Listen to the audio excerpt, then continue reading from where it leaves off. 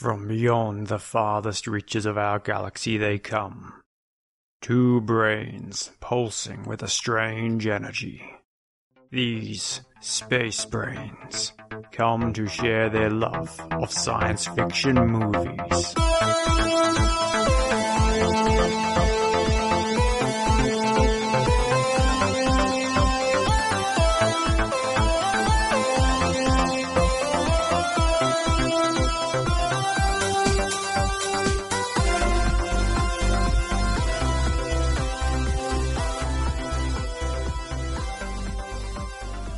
Hi, welcome to Space Brains, the show where we joy watch sci-fi movies and then talk about what was good and what was great.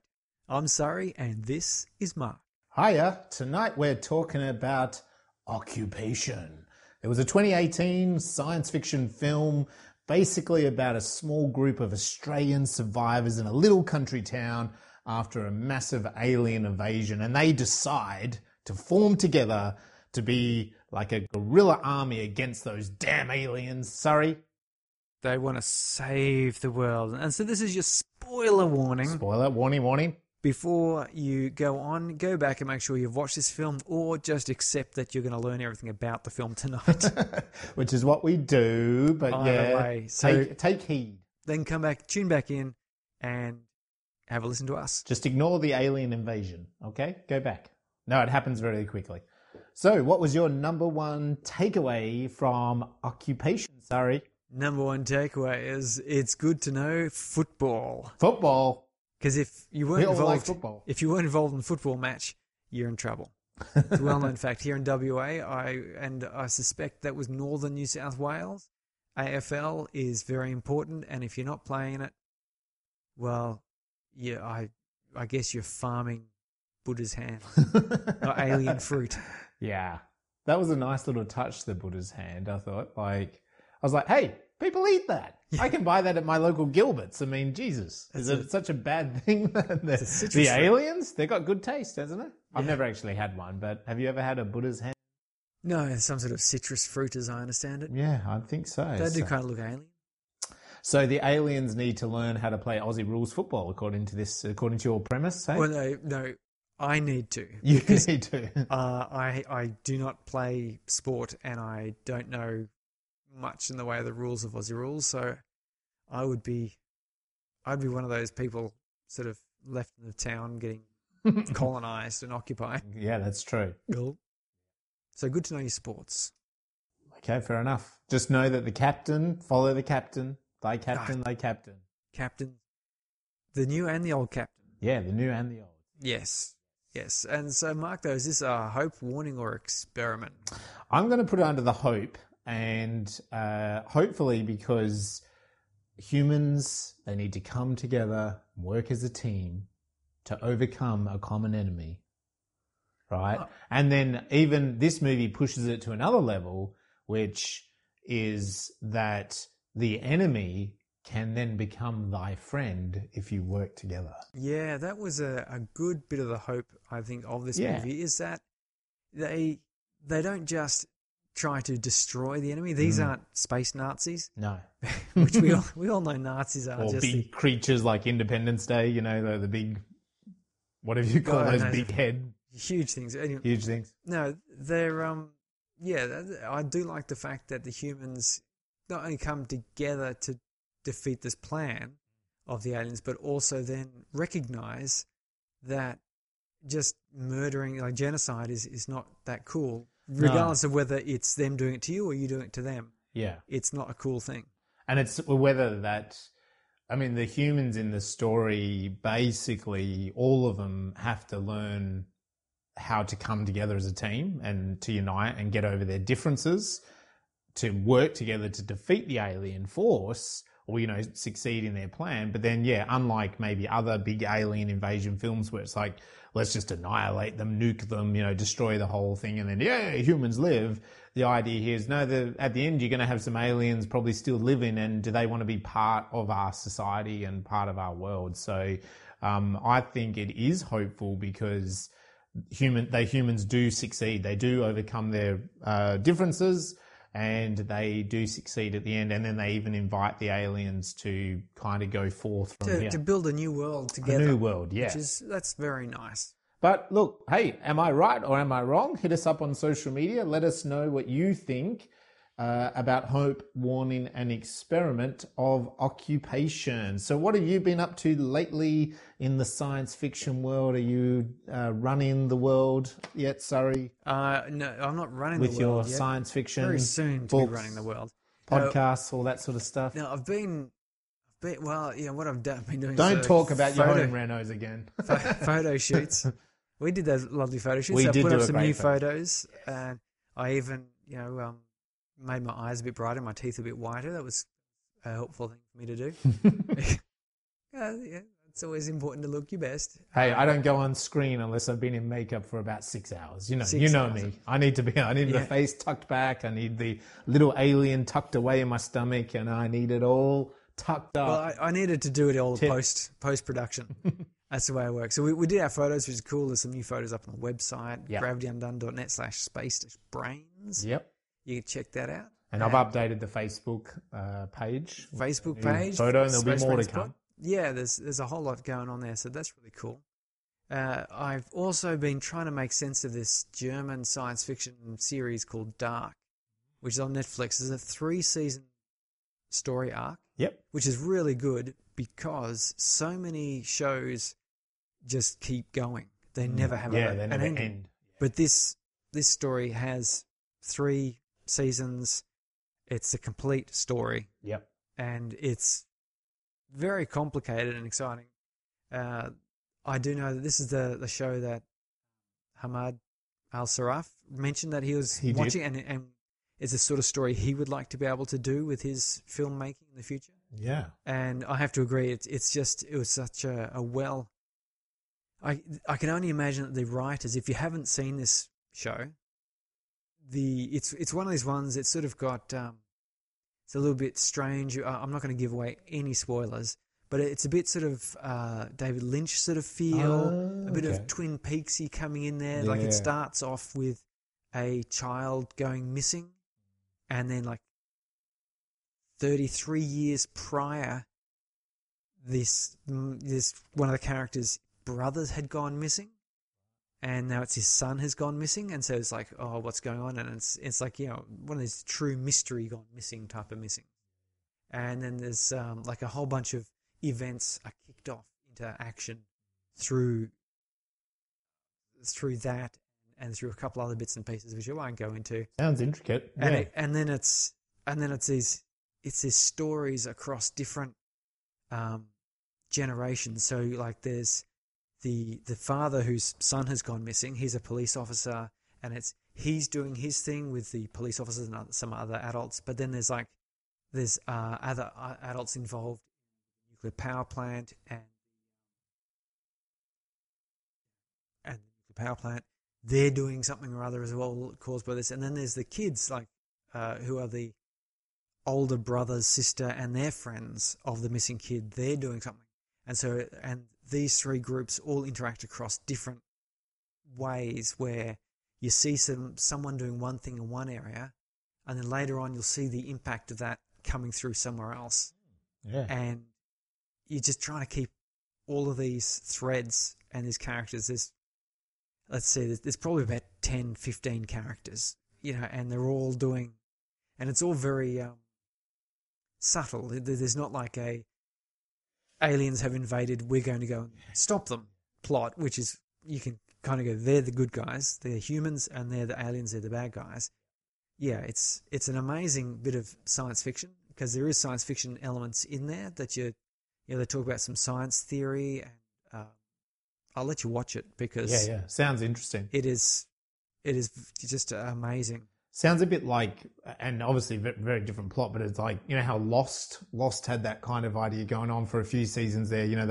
They kind of took you down the rabbit hole of different time frames happening in different people's lives, and and then when you got involved, and sorry if this is a spoiler, but like the others, and then the others kind of had their episodes where you started to learn about their side of the fence, and you know what I mean? Like, and in your brain at the time, I really remember with Lost, and it's why I got a bit hooked on it especially those first kind of 2 or 3 seasons, it was like, it was hard to it was hard to put it all together as a picture, wasn't it? Yeah, You know, like and- to and really that's- see it. That's much like this. It's building.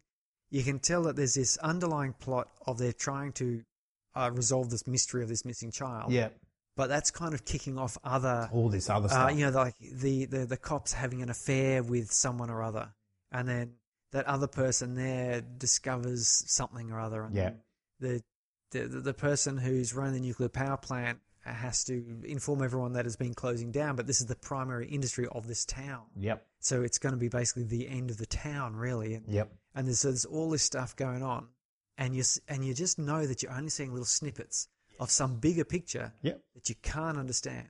Yeah. And the good thing is, unlike Lost, this has a defined end and a story arc. And we were hooked all the way to the very last episode where everything started to click in a Clicks place, back and then in they together. used some really nice little montages to sort of realign events and the significance. So you could see this one couple went and did something or other, and then which we'd seen them do, like it wasn't a new bit of footage, and then they showed another couple of people doing something else again, and you suddenly realize, that's why that happened, of course, because they did that. That means that this happened.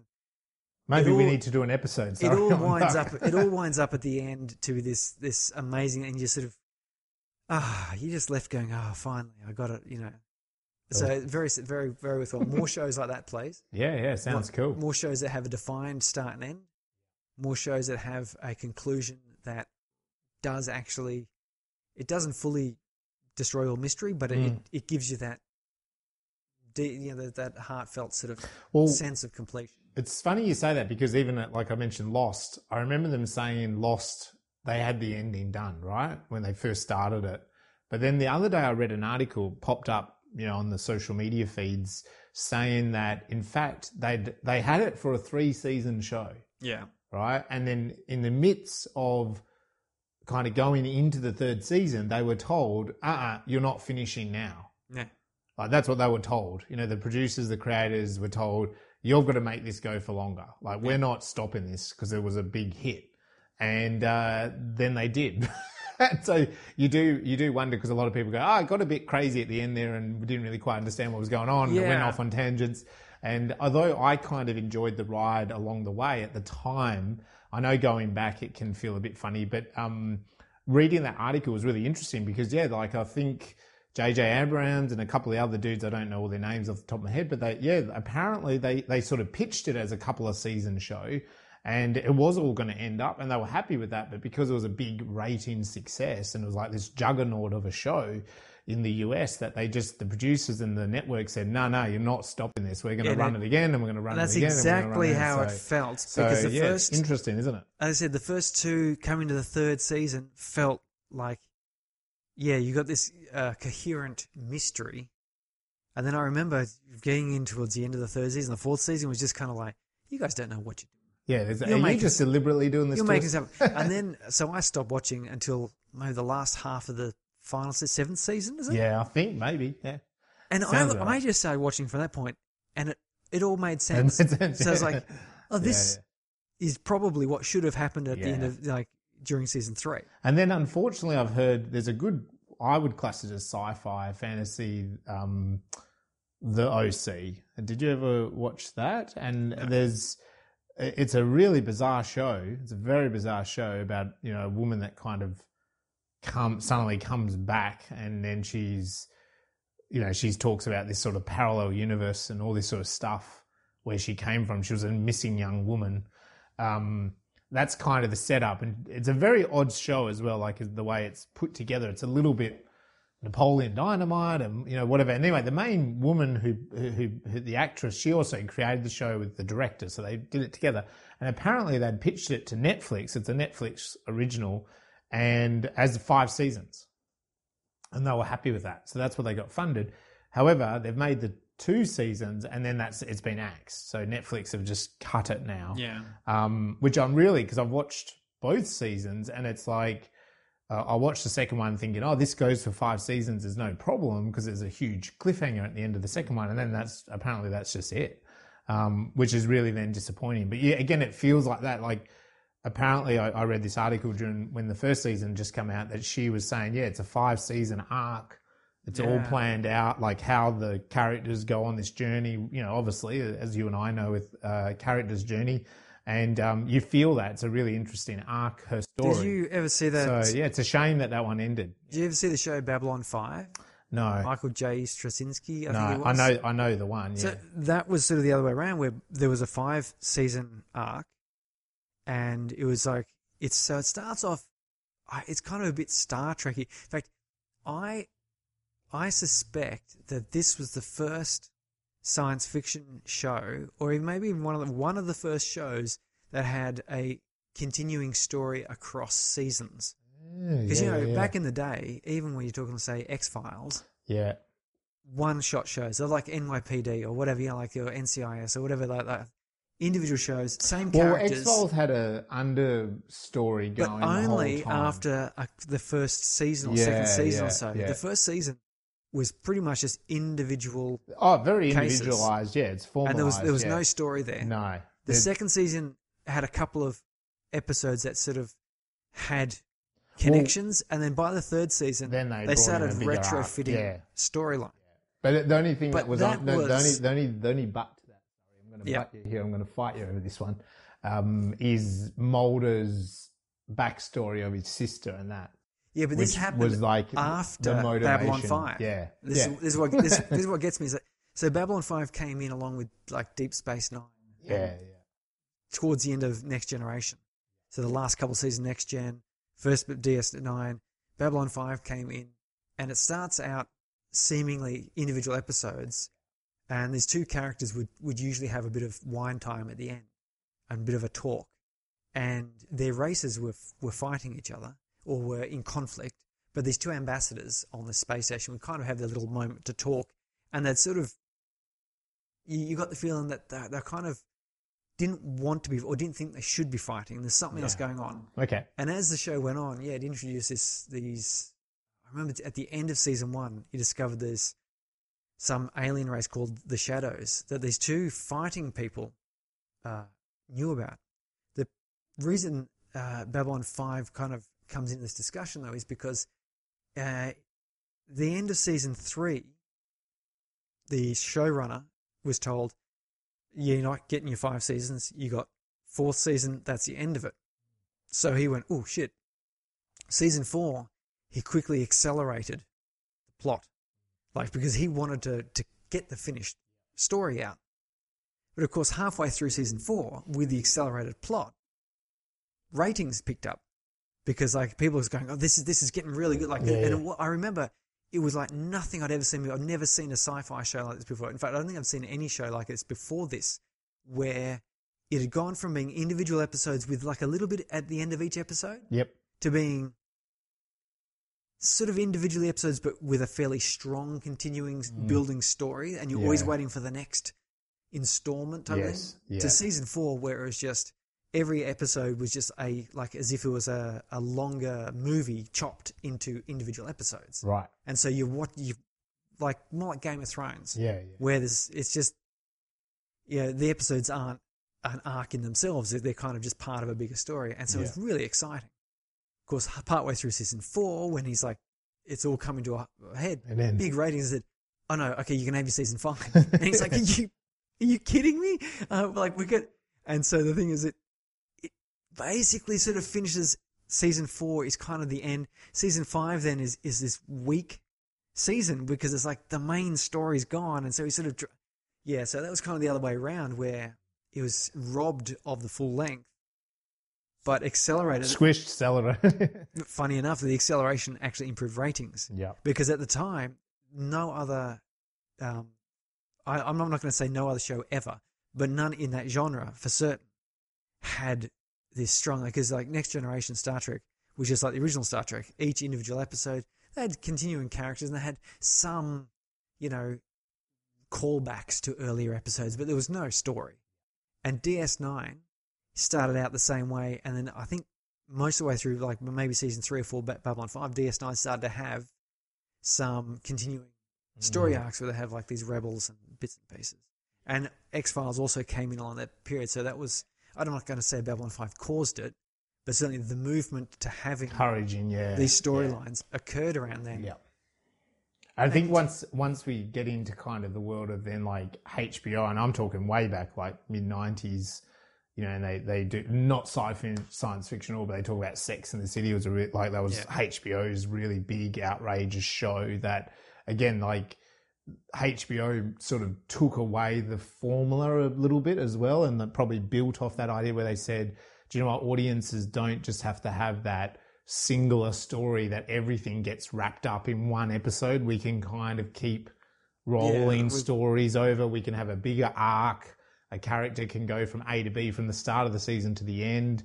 We can twist and turn plots and stuff like that. And that's where you get those other, I guess, like Ally McBeal. Shows which is following a character and her, I never watched the show, but her growth through it all. She changed a lot. And like Gilmore Girls, about the same sort of time. Again, it was a growing arc in a story. Yes, So I think there was a bit of that shifting over. So we should get into occupation. Well, let's talk about occupation. The only thing I'll say is that, my website's up and about, markregan.com.au. Put a little shameless plug in there. Get there. And I've been filming, but not filming science fiction, because that is my next project coming up, is a science fiction short, but that's not what I'm doing at the moment. Filming for someone else. Someone else that's very important. Someone else that we know. Just let's say a filmmaker that we know. And a filmmaker who close is to us. Significant and who is other. That's it. That's all I'm going to say. But it's got nothing to do with science fiction. But check out the website, because there's Space Brains is on there just in a very different way, actually. Yes. So there we go. So it's another way to find the place. So Occupation, it is an Australian science fiction film. What we said even before we pressed record tonight, I think it's interesting because with Hamid, we kind of talked about science fiction in Kuwait doesn't get probably made that well, or it's not really that existent as a product. And it's quite similar in Australia. We don't really get a lot of these genre-specific films, but we do get a lot of science fiction filmed in Australia. We do get it filmed in Australia, but not so much from the Australian point of view, not from the Australian cinema industry, if you like. It's more the case that we've got some good locations, some cheap sound stages, and some good, effects people and so forth. Definitely. So we've got the talent here to do it, but we just don't tend to invest in it. But Mr. Luke Spark, who's the writer and director of Occupation, seems to have really taken that on board, hasn't he? Although I suspect since the production company that funded this was Spark Films, I have a sneaking suspicion that he largely funded it himself from his own company. I have nothing seems to do a lot of that myself. That sounds production, good to me. prop, and costuming, and what do you call it? Script development, a few other bits and pieces that Spark Films does.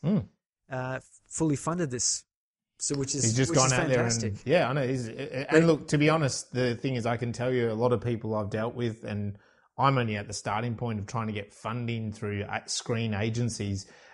And this is the thing, they don't quite often fund a film like this. So someone like Luke Spark, it'd be great to speak with him and see if he could let us know a little bit about that funding. I mean, he might have tried to get some funding and been shown the door, because this isn't the kind of thing we fund. It's a bold movie. And it's a major bold movie. Massive concepts. It's pretty impressive. So look, Luke Spark is the writer and director. We can probably finally pronounce his name. Luke. Luke. I've been saying Luke before. Luke and Spark. I mean, I suppose it could be Sparky. Sparky. Or Sparky. There's no little apostrophe. No. And then apparently under writer, we've got Luke, and we also have Felix Williamson, which I can say as well, for additional dialogue, which is really interesting. I'd love to know what that actually means as someone that's an author and a screenwriter. I guess they've come on board and added some of the dialogue, punchy lines. Isn't he one of the actors in the film? I believe he is. Felix. If he's the one, he is actually. He plays Seth Grimes, who's like the cowboy radio presenter. Yeah, you right. Know where I know this guy from though? Yep. Domain.com.au did a web series, and he was part of it. I can't remember what it's called. Yeah, it's a comedy. Yeah, and he's in that, and like. All the characters in that all wear like these black and white stripy shirts, and they're all very fashionable and hipstery and so forth. When I saw him on this, I just couldn't. I just kept thinking of that character, which he did so well. But No, it's good. He's a good working Australian actor. I mean, I'm sure I've he's- seen him in he's some been in a lot TV of stuff. shows and probably Underbelly, Police Rescue, and, Water yeah, Rats. those kind of things. Yeah, I'm looking at all these things. That Welcome to Whoop Whoop. That was Yeah. a good show. Movie. Oh, geez, back to Blue Heelers days, old school stuff. Yeah, but he's been in heaps of movies. Underbelly, I knew it was Underbelly somewhere in there. Underbelly, yeah. He was in Lost. We're speaking about Lost. There we go. What? So that kind of caters that. It was made in 2018, was shot in New South Wales, has a huge cast of home and away actors. Home and Away, Neighbours. But hey, that's what people get their starting point in Australian. Felix was also in Home and Away. There we go. So I wonder if the casting agent or if Luke was kind of connected, because there is a massive amount of home and away and neighbour actors Well, in this. Dan Ewing, the lead of this, was in Luke's first film, Red Billabong. Right. Which is, and I believe Felix is in that one as well. There you go. So I saw that. I've only seen the trailer for that one, and I'm pretty sure I saw Felix's face in there. But certainly Dan Ewing is billed on the placard for. So they've Red worked Billabong. together before. It's very common. Directors and actors work ongoing like that. So the opening image, we have this grand big shot of Sydney, don't we? Coming across the harbour, the water, the city. We kind of have these aerial shots, very epic. We have a voiceover. That telling voiceover us statement about- thing, was that taken from anything? Is that supposed to be something? I didn't. There was no attribution to it, but I don't think so. I think that's just Luke. I think that's just Luke speaking to us. I think he's just that given us that was- epic opening. it was really well done. Like I was quite convinced that it Mm. sounded like you could imagine that being an actual address Yeah. given by someone somewhere. Not an Australian politician, but like No, well, it was an American politician. accent that had it. And it was an interesting choice to choose an American accent. That's why I was wondering if it was actually like a clip from somewhere else. I couldn't sort of Maybe, find yeah. it. I couldn't think of an attribution. And basically this voiceover was saying that humans have all these differences, but maybe we could come together if we had a common enemy, which is what I said earlier about really the hope side of it is that, well, that's what happens in this story. People have to get over their little petty differences. You and I have so many bloody petty differences, Surrey, over all these films we talk about. No, we don't. Yes, we do. No, we do. I'm going to fight you over it. Oh, stop it. Fight you stop that we it. have no differences. Look, put your pants back on. Let's get back on with talking about the film. You know, I don't talk without pants on. So then we go to Simmons, our main character, played by Dan Ewing, and he's a traffic controller, and he's working on this big road project. There's cranes, there's diggers, there's all those things that you expect, manly things, sorry, stuff that I know nothing about. bypass. But he's drinking on the job. He's doesn't really give a shit about his job, I don't think it looks like. And he's also, does he pop a couple of painkillers straight away with alcohol? I don't know, something like that. Something. And anyway, this farmer starts yelling out of him that he's taking the piss at how long this is taking. It's extremely 45 Australian. minutes. His 45 fruit's going to minutes go he's off. been waiting. He's got fruit's the about to he's go got the off. fruit ute, and his fruit's going to go off in the sun. I was thinking that is a long time to wait at one of those things, but then again, like in the country, sometimes you do have to wait at those stop signs for quite a long time. Yeah. It's not the city here. It's not the city. And he argues with this farmer, and then anyway, he sort of like polishes him off for another worker, doesn't he? And kind of like then just gets off and just takes off. Good on him, knocking off. Yeah, knocking off. Thank God it's Friday. Says, I'm out of there. Tears out of the town and picks up his brother-in-law, Marcus, and they kind of have a little bit of banter. And in the car about his sister or his wife, Amelia. And you're looking at me like a bit like I don't know what I'm talking about. No. Anyway, so it's like I think what we've kind of realised here, or what Luke was setting up, is this guy's a bit of a deadbeat. He's a bit of an alco. He's a bit of a Peaked in high school. Yeah, he's sort of like he was the jock of the town, maybe if it was an American town, but in Australia, he was the captain of the football team. Captain back footy. in the day. Not anymore. Not anymore. He's had his heyday, really, hasn't he? He's sort of been there and done it, and then now he's on the way out. So he's a bit of a has-been. He has been, will be. Yeah. And anyway, so then we go from that. There's this nice little family arrive in town in a camper van. Recreational vehicle. And we have, who do we have? We have, I love this guy. Peter. Because I always think of Once Were Warriors. This guy's going to beat the living shit out of you. Temawara Morrison. He was also Jango Fett in Yep. the Clone Wars. And He also he was all the clone soldiers. He was. Yeah. And he's in all sorts of movies over the years. He's really Moana's dad. Moana's dad, yeah. But he's in all sorts of movies. Like, he's never obviously been the hero, but he's played a shitload of characters. He's made a working actor. That's what you call a working actor, sorry.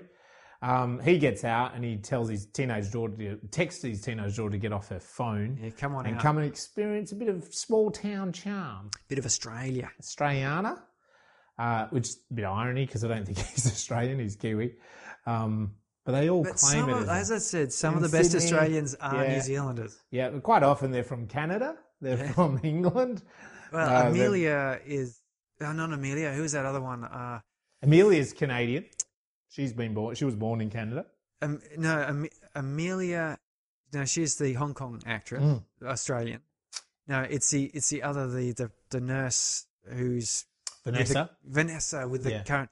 She's a Canadian. She's in the she's a Canadian. Sorry. She was in the 100 as well. She was in the 100. There's a few Australians in that show. Yeah, there is. Also Home and Away. Home and Away, yeah. Peter, he's the dad, and Bella is played by Izzy Stevens, and she's the sort of tormented teenage girl that, of course, hates being on family vacation. She's been taken away from the big city to see some shitty little town. Just on a side note, sorry, I see this these days, and I'm like, oh, man, you've got it good. You're on a family vacation. Yeah. There's nothing else to fucking going on. Like, I would trade that. I would go on that. I would put up with Peter as my dad. I know. Your parents will get you your food for you. Food. They'll drive you around. Yeah. All you get to do is listen to your music, look out the window. It's not like you've got to organise insurance or home loans don't even know building. Nah. You don't have to do and any of that business. time is like wondrous. Like, there's not really a clock as there like there is now.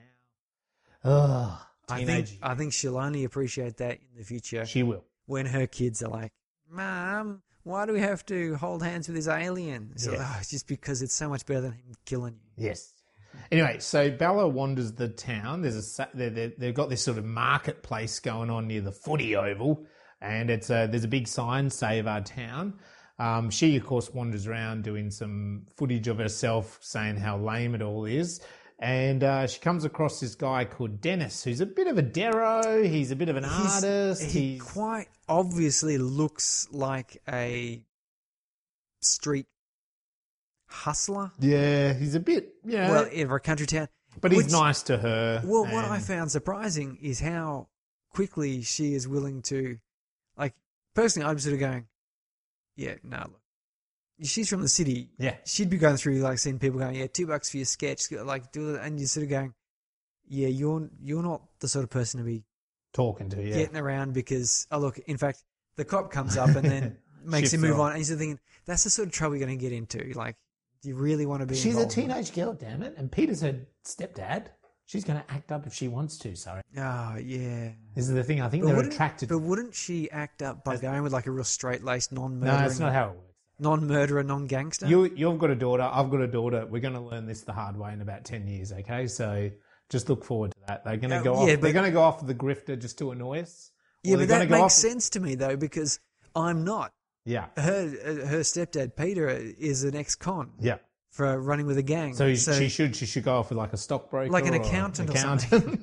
Take this, Peter. A doctor Look at this or guy. a lawyer. He's got a degree. Or a police officer. Yeah. That would be who she should go with. That would really piss him off. Yeah. Anyway, so we learn that Simmons... look, I don't know if they're married or not, but they're together with Amelia. She's a good hard-working Australian Asian, isn't she? Because she's running a restaurant and getting a law degree. Yeah, and her mum doesn't approve of her choice of partner. No. And in this, they reveal that Simmons has a bit of an ongoing head injury. Yes, he had which they kind of play in a coma. Yeah, at some point. See, this is what happens when you play AFL. Sorry, I know you've missed out on this experience, but this is quite common in the AFL that you get head injuries and you end up in comas. Well, that would explain the AFL players I've talked to. Yeah. Oh, yeah. They won't remember you. Play enough games of AFL and you won't remember your first one. That's right. You'll never remember your first. Nothing like your first one. You can't remember it.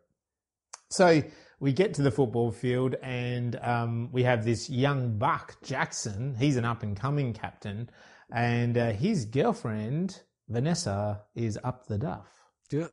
She But comes in a nurse's scrub, She does. says, I'm preggers. Yeah. And you wait for him to go, is it mine? Because that's like the dumbest thing to say. But ever. no, he's into it. And He's into it. He sort of waves a little bit and goes, oh, that's so good. Are you sure? Yeah. And she sort of indicates that she's a nurse, Yeah. which somehow means that she is sure. She knows. Maybe she just like spoke to the ultrasound person. They got the heartbeat going. But yeah, so that's pretty good. And so he's really pleased with that. And then he's gets his luck wished to him for the foot. Is that the right way of saying? I don't know how to talk. I don't know. I don't speak English most of the time. Usually it's grunts. He's off. It's going to be good. He's Gonna off be to the good footy on game him. too, Yeah. and he's the new captain. He is, and this is where we get a bit of tension between him and Simmons. So Simmons has sort of been brought in as the trophy that he's back out there tonight. He's playing a game. This is a save our town game. They're the drop bears. You see that the drop bears is the team. And Jackson, of course, hands him his helmet and says, "Make sure you wear your helmet." Yeah. Which I think it's one of those. It's a bit old school trying to unman him. Yeah, he is. He's trying. But he's like, I don't know if that's really as valid coming into current day where you say, go, thank you, that's very kind of you to be considerate like that. You're right. However, I wish to risk my life. Which he does. Yep. He chucks the helmet away. So the football game starts, and it kind of comes up pretty quickly that Simmons is a little bit past it. He's struggling to keep up. He makes a bit of a bad kick. He stuffs up. Jackson's not happy about it. So it's all not really going too well for him. And, it's not looking that well as a saviour footy game for the town or whatever it might be. And all of a sudden, the power goes out, the lights flicker, cell phone, they lost cell coverage because at the very start, as I said, Peter texted his daughter and said, hey, come on out. And she was obviously, checking her social medias or whatever it is that kids do these days, TikToks. The TikToks. she was the TikToking. Yeah. Or whatever else it is that kids do these days. The kids these days. And but then she tried to send a message to him saying she couldn't the TikTok. But she couldn't the TikTok or put her photos on the line. Yeah.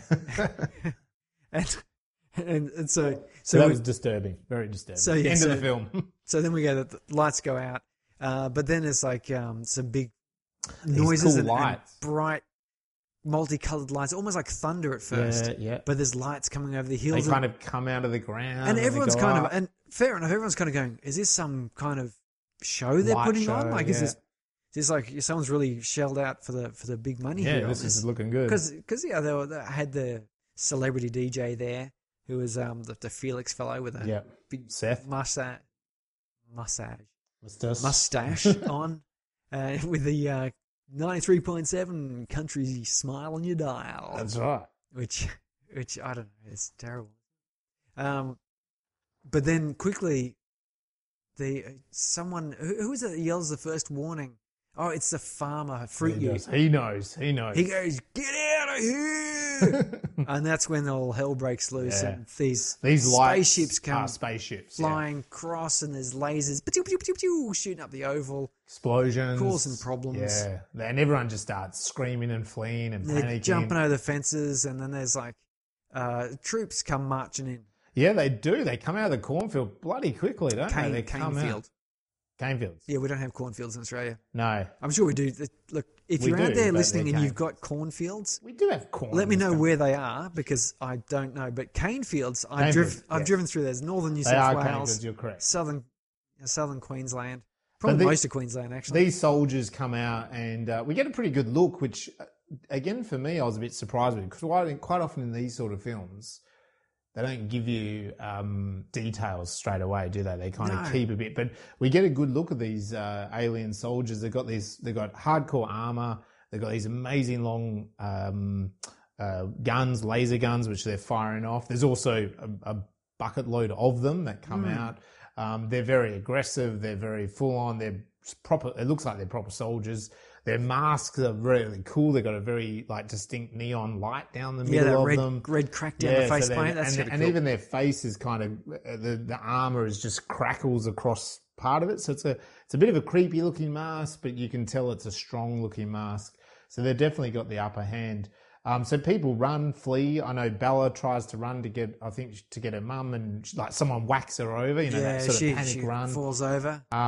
Marcus actually Little Marcus, who'd been eyeing her off at various other times, gone. Yeah. Because you got to think, and I don't know what it's like in a small country town, but you've got to be thinking there's a limited population. Yes. And as a teenage boy, you're looking at all of the population that would be who am I breeding amenable to your advances. And so when a new girl comes in, you kind of go, yeah, you gotta crack your look. Ooh, interesting, something new to the petri dish. Yeah, she might talk to me because she doesn't know anything that's happened before. That's right. As he runs over and helps her up, she doesn't know about the aliens, which is a great. See, that's oddly enough, little Marcus saved the cat moment, isn't it? It is. He's the one. He's gone and helped her. He's the one that saves her, and he runs her off towards her dad, and then her dad takes her hand and then runs off and leaves poor Marcus. I know, just Marcus leaves is him sitting there behind. looking, going, "Oh, yeah. but I was the hero." Anyway, so we have explosions and we have destruction. The police try to fire their guns and they're kind of like overpowered. We're not like the United States. We don't have police with tanks. No. Well, this is a country town anyway. This is just it's one cop car, two cops. But they're just totally overrun, and we end up.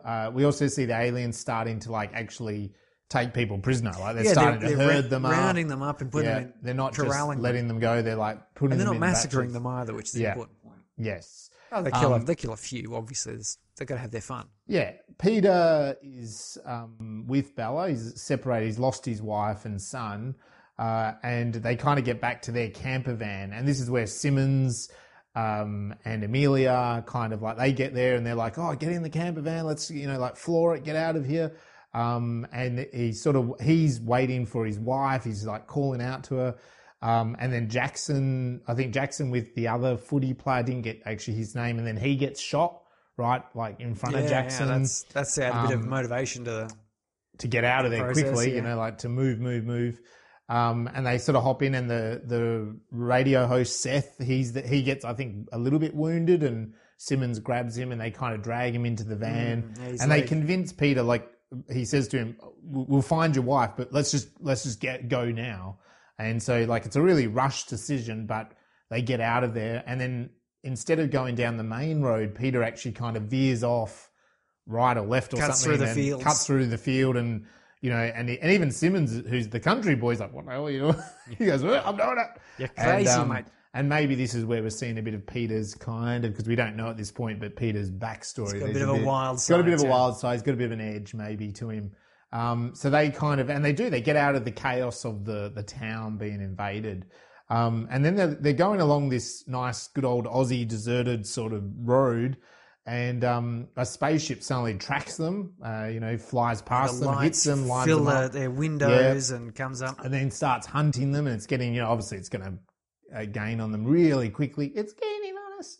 And it's about to fire. Make this go faster. This is faster. This is faster. Like you're going to outrun a spaceship in a camper van at all. Yeah, I know. Anyway, it looks like it's about to fire and they're all going to be dead when the Air Force come in. Yeah. Boom. Which, to be honest, probably for the Australian Air Force is a little bit unbelievable. But hey, they were there. They showed up in the movie. I don't know. Well, the thing is, the air bases are out in country towns, and we don't know. I mean, like later in the film, we learn that like there's an offensive in Sydney and stuff. It's like you don't completely understand. Like maybe they were just attacking this specific town to get that factory but to what I do do the virus, like, so though, you just don't know. And because it often bugs me about a lot of alien invasion type films, is the Air Force jet comes flying through and shoots it down, and there's no magical shields that magically protect it. There's no such thing in reality to have a force shield that will stop bullets. Yeah, that's right. You might be able to have a really powerful magnetic field to discourage energy weapons, but good old bullets. This blows it up, and that's good. Of course, the Air Force are a bit overwhelmed because of the number and scale, and these alien ships are better, Yes. but you get the drop on them, and you can knock them down, Yeah. which is always nice to see. I hate it when movies just make the aliens just Force fields. magically invincible, and The you sort of Force. go, But anyway, so they're surprised, but they get out, and Simmons looks, and he says like, "Oh, there's no alien in here. It's an unmanned sort of yeah, that's flight." also a nice touch, Yeah. I think, because we're heading that way ourselves. So Yes, there's yeah. less and less chance that there's a pilot. I can't remember what it's called. There's a new development that's coming online now, where they're testing these unmanned, like not just unmanned drones like they have now, where they've got these drones which carry like a couple of missiles Yeah. and just go around, but actual fighters like interceptor to shoot down air superiority fighters. And the thing is, drones aren't restricted in their G-force maneuvers.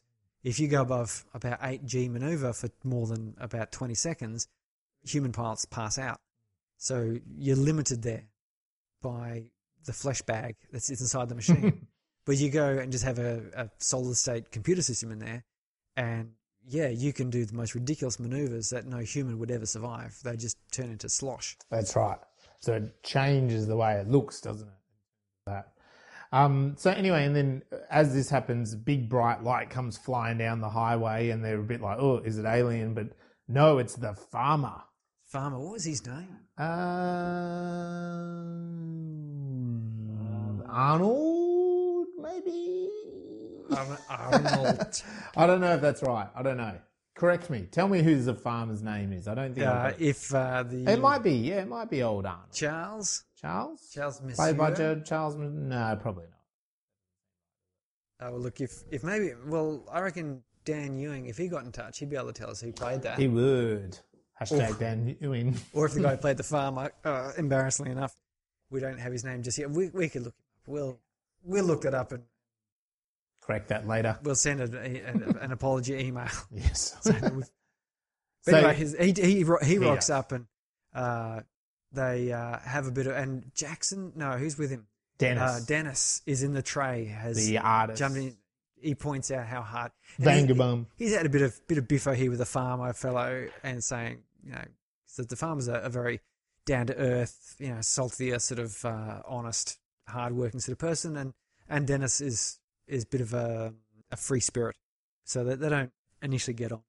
It's stowed away, but then they decide they've got to get out of here. They can't have this conversation on the road, so they're going to go to an old farm. And who is it that says, "I know where we can hide"? Dennis does. Yeah, Dennis. Dennis says, and that's why we keep him around, of course. Yeah. He says, "Look, I know where we can hide." He And knows some of these places. Everyone obviously believes that he does know some place Yeah, to hide because that's what he does. That's right. So he jumps back in the car and they all drive off to this old farm. And for any European listeners, when we say an old farm in Australia, we mean maybe it's 60, 80 years old. It's not that old. Probably like from the 80s or something. It's not like... It's been abandoned since the 80s, right? I worked for a little while over in the UK, and one of the guys I met there and sort of became friends with, his house was over 600 years old. It's just... No. Okay, so no. No. There's nothing, there's no European anything in Australia that is that old. No, not at all. And most of the old stuff we demolished. Yeah, it's fallen so apart. we pretty much, it is then the next day after they've got into this abandoned place, and they kind of go into this major survival mode really quickly. Like they're kind of all doing little roles and little jobs. Marcus, for example, kind of talks about like how many supplies they have and what they should ration. They discuss like going to town or staying in safety. They discuss kind of staying, camping, what should they do? Bella and Dennis, like they do start like he talks about cutting the leaf off the branches so that it doesn't create lots of smoke. Like they're really sort of in a very, I was surprised actually, like they went into a very quick survival mode, and maybe that was to sort of lead to the point that, well, they're going to become a pretty sophisticated military unit really quickly, and maybe it needed to be shown that these aren't just people that are going to sit back and they need Mars bars to live. I do have to say, though, one of the advantages of setting this in a country town is you've got people who are probably more likely to have survival skills. Like Dennis, if he were in a city and say he was homeless, he would know, where the bridges, underpasses were that were the best, where the public toilets were that you could use, where you could get water to drink. Maybe running water or something and stuff. Where the 24-hour gym was that you could sneak in and make use of the showers. I don't know. Yeah. But that's the thing. He would not know anything about fire. Yeah. But at a country town, of course, he's That's going, right. well, I know how to have a fire without much smoke, because if you have much smoke, first of all, it could be a bushfire ban season, so you can't do it. But also, he's probably on a farmer's property. Yep. And the farmers who start seeing smoke or fire about the place, they're going to get a bit pissed off that you're on their mucking about on their land without their permission. And likewise, the farmer fellow, sure, he's a fruit farmer and so forth, but he knows about the seasons and weather, and he'd know, a lot of that sort of stuff. So it's quite... You're probably right that they've got more chance of living off the land. Let's face it, if I could help you program a computer, but there'd be no computers to program because the aliens have destroyed them. So, I know how to garden a veggie patch at home, but that doesn't equate to much out in a farm scale. But all this sort of survival group mentality is sort of split a little bit very quickly because Jackson wants to leave. He wants to get Vanessa, his pregnant girlfriend. Let's get out of there. Seth, the radio host as well, he's like, no, let's just leave. Let's run. He'd already indicated that this is not his hometown. No, so let's just go. And they're all a bit unsure. And what they need is a leader, really, don't they? And it's revealed that Peter just got out of jail. So they're all kind of... Well, that's, because Jackson says, what do we got here? We've got no one. We've got a bum and a farmer, and... Like, we'd rather take the chances. Do any of you know how to, kill? Yeah. And I think Bella points out that, Peter ran with, I can't remember, some gang or other. The Bra Boys. Yeah, something along those lines. I don't know. They're mostly surfers, aren't they? They are, but that's the only real gang I know in Australian history. I mean, apart from the bikies. If you drop in on them on Maroubra Beach, they'll probably yell at you and stuff. Slash your tires. I don't know. They've got guns and things.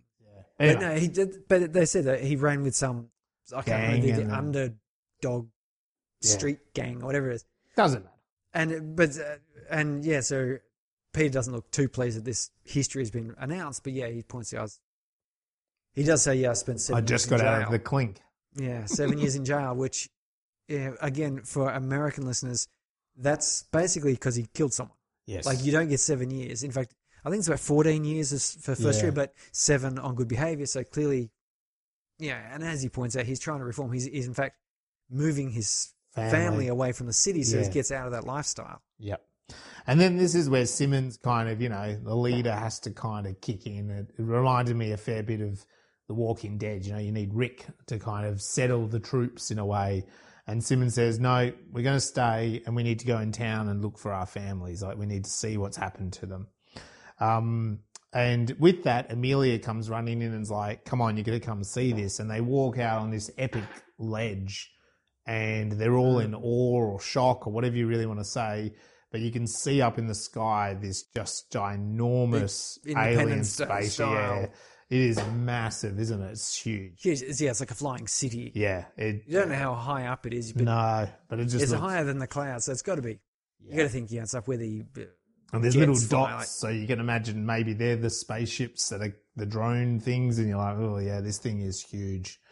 We go for, it's very daunting because it's like, we're going to take on that, Simmons and Amelia and Dennis go to town, and this is where they kind of learn that they see the destruction. There's no survivors anywhere. And they kind of see the aliens doing things and taking over, collecting stuff. And it's also where they see that they're herding some people off. I think they're herding them off in cars or something, a truck or something, and then others they've got imprisoned. Yeah, they don't really know quite. They're herding some off to the they other got side. the big cage and... Yeah, and it's the old abandoned factory that used to have where everyone worked in town that shut down. So they've taken over. Very, very logical of the aliens to take over that, I wonder if BHP is still working in the mining company out the back. They never shut down, would they? Even in an alien invasion, they'd just keep working. Yeah, they'd just probably fly the aliens in. Fly out. We've got jobs for you if you want. Come on in. Oh, you've got your own spaceships. Okay, great. Yeah, Well, we don't have to pay Qantas now. Yeah, that's right. In you pop. So then they come back to the abandoned house and tell them, what's going on. And just as they get back, basically a spaceship scans their house, and the lights and the colors and all that overtake it, come through the windows. It's that really cool effect, and then it disappears. But they realize they hear footsteps, so they all go into hiding, and two alien soldiers enter the house. Yeah. And it's, a bit of cat and mouse stuff going on here. Yeah, one of them smashes through a wall and grabs hold of Dennis the Menace. Yeah. And another one is menacing Bella and... Yeah, there's a good bit of tension. Simo and Peter Pops. I'm surprised he wasn't called Simo. I'm surprised too now. You've just said it. I hadn't even thought of it. He's a footy player with the last name of Simmons, and he's not Simo. Whatevs. So Peter pops out with the gun that it was revealed he has. Yeah. Which was sort of one of the main reasons why Jackson stayed, I think, was the fact, okay. He does have a gun. There is something here. Because, again, Australia doesn't have a lot of guns. No. And certainly a handgun I know. doesn't exist except for gang police members. and gang members. And gang members. Yeah. Although I was talking to a cop friend of mine. He works in the training. And he says now, because it was since was it 97, 99? Or when was it Port Arthur? That was 1996. 96. Yeah, so after 96, there was a big gun buyback. There was, massive. And all the laws changed. You can't have more than like 2 shots or 3 shots maximum. And only people with a valid reason to have a gun. Yeah, you got to have licenses. Are allowed to have one. Yeah. And everyone else, no, you can't just have one. And just having one for home protection is not a valid reason. No. And so as a result, my cop friend was saying that, they don't see handguns. Certainly you don't see automatic weapons. No. And handguns, every now and then you'll get like an old revolver that sort of fell through the gaps. But he says the bigger problem now is you're seeing sawn down rifles. Yeah. And the problem with, of course, rifle bullets is they're a lot higher powered. And so they will go through buildings and through multiple people and the police body armor and things. So it says, it's uncommon to find guns. But nowadays, when you do find them, it's a very they tend to be these sort of punch.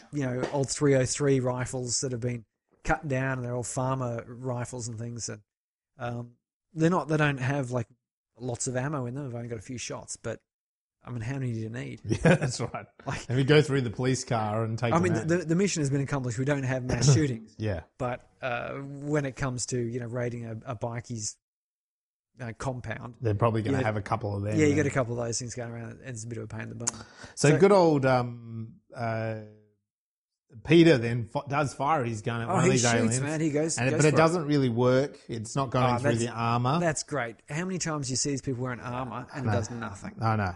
I was just watching that movie Old Guard with Charlize Theron. Oh, okay. Not a bad movie, but there's all these guys wearing SWAT type armor, bodysuits and so forth.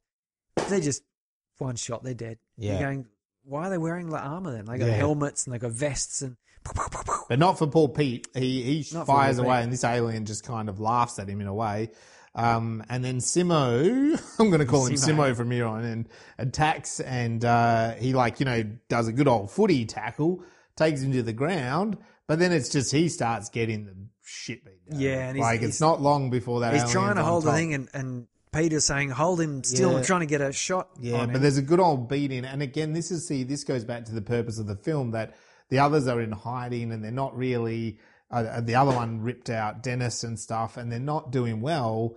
But then they all realise that, you know what, it's the old strength in numbers, isn't it? So they all attack, and just at that moment that poor Simo was probably going to have his light switched off, they all attack and they kind of all get involved, and that's what does it, isn't it? They overpower that guy, and then Peter, of course, just puts the gun up under the helmet and shoots. Boom. And I think, is it Vanessa or Bella that then fires one of the alien weapons? Bella picks up the alien gun. And so takes out the other one. Shoots the other dude. Yeah, and they examine the body. They're kind of all a bit disgusted by it. Blue blood and everything. So As necessary.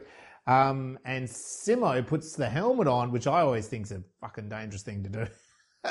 Don't know what the hell is going to go on in that thing, but it'd be smelly too, wouldn't it? He does say it's smelly, and I like that. I like that they they had that in this And movie. and They that's say not to just themselves, sort of speciesism against aliens. I think any soldier's helmet you It were would to be put smelly, it on yeah. after the Be fight, stinky, be it's- sweaty. that'd be gross. That'd be gross. If you're a And soldier, they've killed and him. Like, it could have blood in it. if you are a soldier, listen to this. Get in touch. Is your helmet a bit gross after you've been running around the bush for a bit? Yeah, I think so. I think so. And he realizes that they can see anything through their radar that's living. So that means that if we kind of go deep into the forest, deep into the bush, as we would say, they didn't say bush in the film, they said forest. I like that. Yeah, that's because Americans were like, what? We heard we about go deep in the bush. Yeah, the You like to go deep in the bush? team, the forest, yeah. But anyway, we go into the Hunting for forest. beaver in the bush. Find anything in that bush, sorry. There's you can you can see anything that's living, which means if we retreat further into the forest, we should be safe. Well, basically invisible. He's saying that, and we got a little bit of monster vision through the helmet. And bit sure of predator enough, vision in a way, you know. yeah, like a the little bit. people were kind of sketchy to see. They were sort of pixelated and They were, yeah. having trouble. So then, and in that moment, they decide that we can sort of fight back. We can be a bit of a rebel force. And there's a beautiful, big, epic, low-angle shot of this kind of, you know, group of misfits in a way. Yeah. But they look a bit powerful now. They've just taken out 2 aliens. They've got a bit of a plan. They've got a bit of information. They've got to save the town. Are they going to be able to save the town? And it kind of looks a bit promising. And I've got to say that then I like this as a plot point, that then we basically have a montage. So they kind of go into training mode. montage. The farmer reveals that he was in the reserves many years ago, you know, for the Australian Army. So he knows a few little things, and he talks about that, you know, an occupying force can be overpowered. You got to find out what their strategic point, what's strategically important to them. Yes. And so they kind of, it looks like, well, maybe what's important to them is like humans. So they kind of, you know, they want to herd humans. So then that's how they sort of start attacking them, and they get more of their weapons, and they surprise it. And it's just real good old fashioned, what I would call like guerrilla tactics, isn't it? Yeah. It's like coming out, you know, they trip them over. They like slice their heads off. They fire on them. They get them when they're least expecting, in little numbers. They're not going after huge armies. They're just going after the little guy. And there's this great montage because they kind of have some wins, but they also have some losers. Like the army, the aliens win. Sorry, and I liked that. So it's like they kind of set up a bit of a camp, and then the aliens rock up in disguises at the camp, and then they kind of like save some prisoners. But then you sort of see them being fired upon, and humans are dying, you know, like, so I kind of liked that. There was a real like tossing and turning, and they poison the water, like the aliens poison the water. Oh, so it's like, it's a nice little sort of, No wonder these aliens' homeworld's ruined. I know, but it was a good little montage. And they sort of surprise attack them, but the humans get out, and we then get this boom, boom. Yes, which is convenient because we all know what happens in 9 months. 9 months. Vanessa. Although, yeah, if she knew she was pregnant already, she would have been 6 to 8 weeks already pregnant. Yeah, and it's not 9 months, is it? 9 months is an illusion because it's 40 weeks. Yeah, it's something. So I don't know, but Yeah, but that's irrelevant to the story. The story is because of common usage that a baby is coming soon. Yes. That's why we've jumped to 8 months. and I guess it does come pretty soon anyway, even though it is 8 months later, isn't it? It's pretty much then. Yeah. Anyway. Don't need to do maths. This is a science fiction film, sorry. Yeah, we're in the midst of the plot. We'll lean more on the fiction then. Yeah. So we come in, and Simmons and Amelia are sort of like, you know, they look like they're more militarized, and they come across this little girl, Chloe, In cane field. in a cane field. Yeah. And she basically, you know, they kind of, Amelia ease it, and she basically gives them an alien USB. Yeah. You know, and also she describes, and we see a little bit of a flashback, that they're experimenting on humans, and they've done something to her. She's got these she's scars, got down bandages her, and stuff and on. she's a bit mentally, you know, she seems a bit mentally tapped. And she's telling them that the humans are in prison. They're working basically as slaves. You sort of see them like working crops and stuff. Like the good old sort of chain gangs, really, isn't it? It's like the old prison gangs. They're out there like digging the cultivating the soil. Yeah, and the guards are all overpowering them and stuff, and they're sort of surprised attacked by some of the aliens. And I think this is, I'm not sure, he was in it a little bit earlier, but there was an inclination of a bit of a general, wasn't there? Like a bit of a commander. Yeah, you can tell he kind of kept rocking up and going, "Damn it!" He has the cape on. Yeah, so you know he's somewhat important. Because there is a challenge, of course, and they had this same with stormtroopers. Is how do you indicate they're all wearing these armor? You aliens, can't see Jack, and let's face it, we don't know how to distinguish one alien wearing armor from another alien wearing armor. No, totally racist.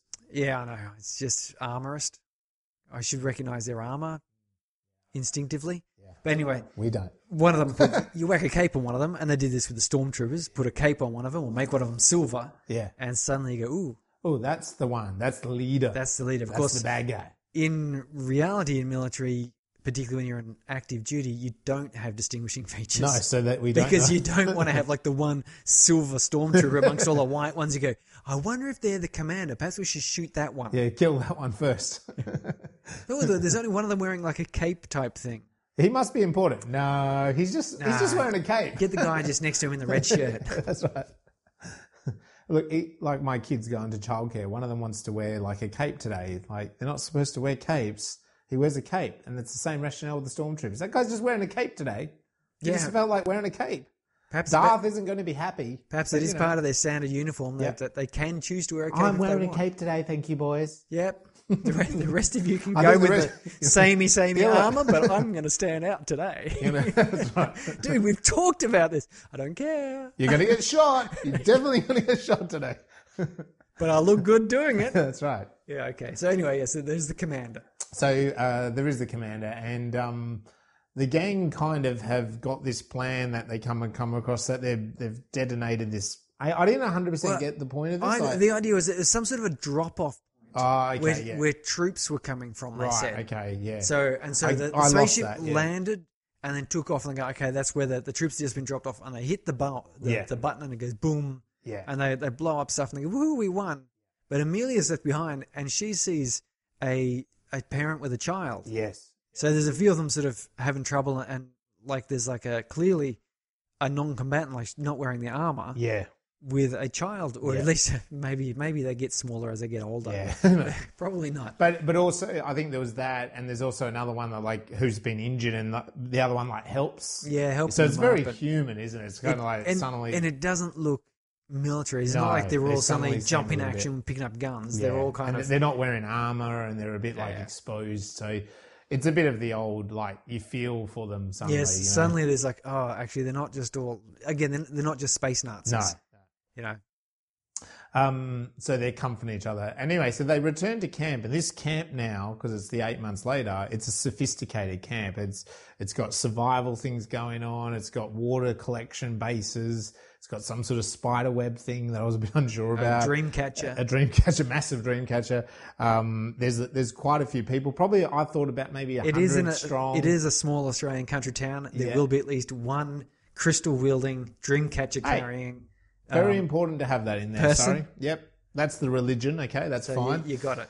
And there's probably about 100 or so humans, and they seem to as these guys come back in, they're the heroes of this camp. Aren't they? They're kind of given a bit of a hero's welcome.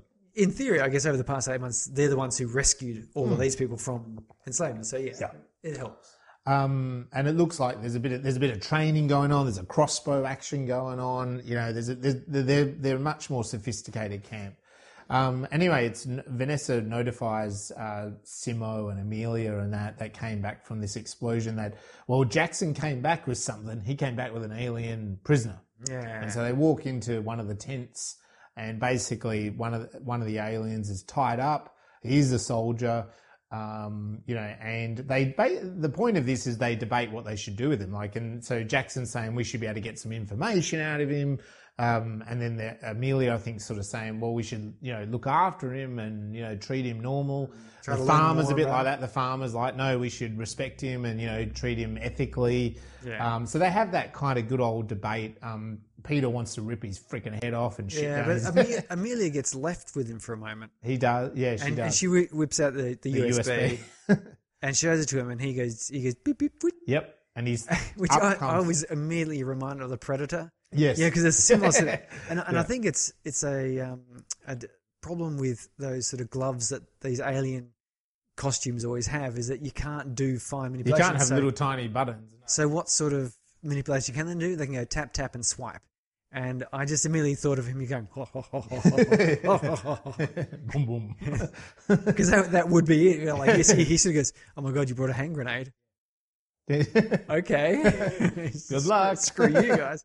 But he presses the buttons, and instead a space map comes up. big You can 3D see map. Earth. and it spins around and it shows like a path, a circular path through, and I wasn't entirely sure what it was showing me here, except that No.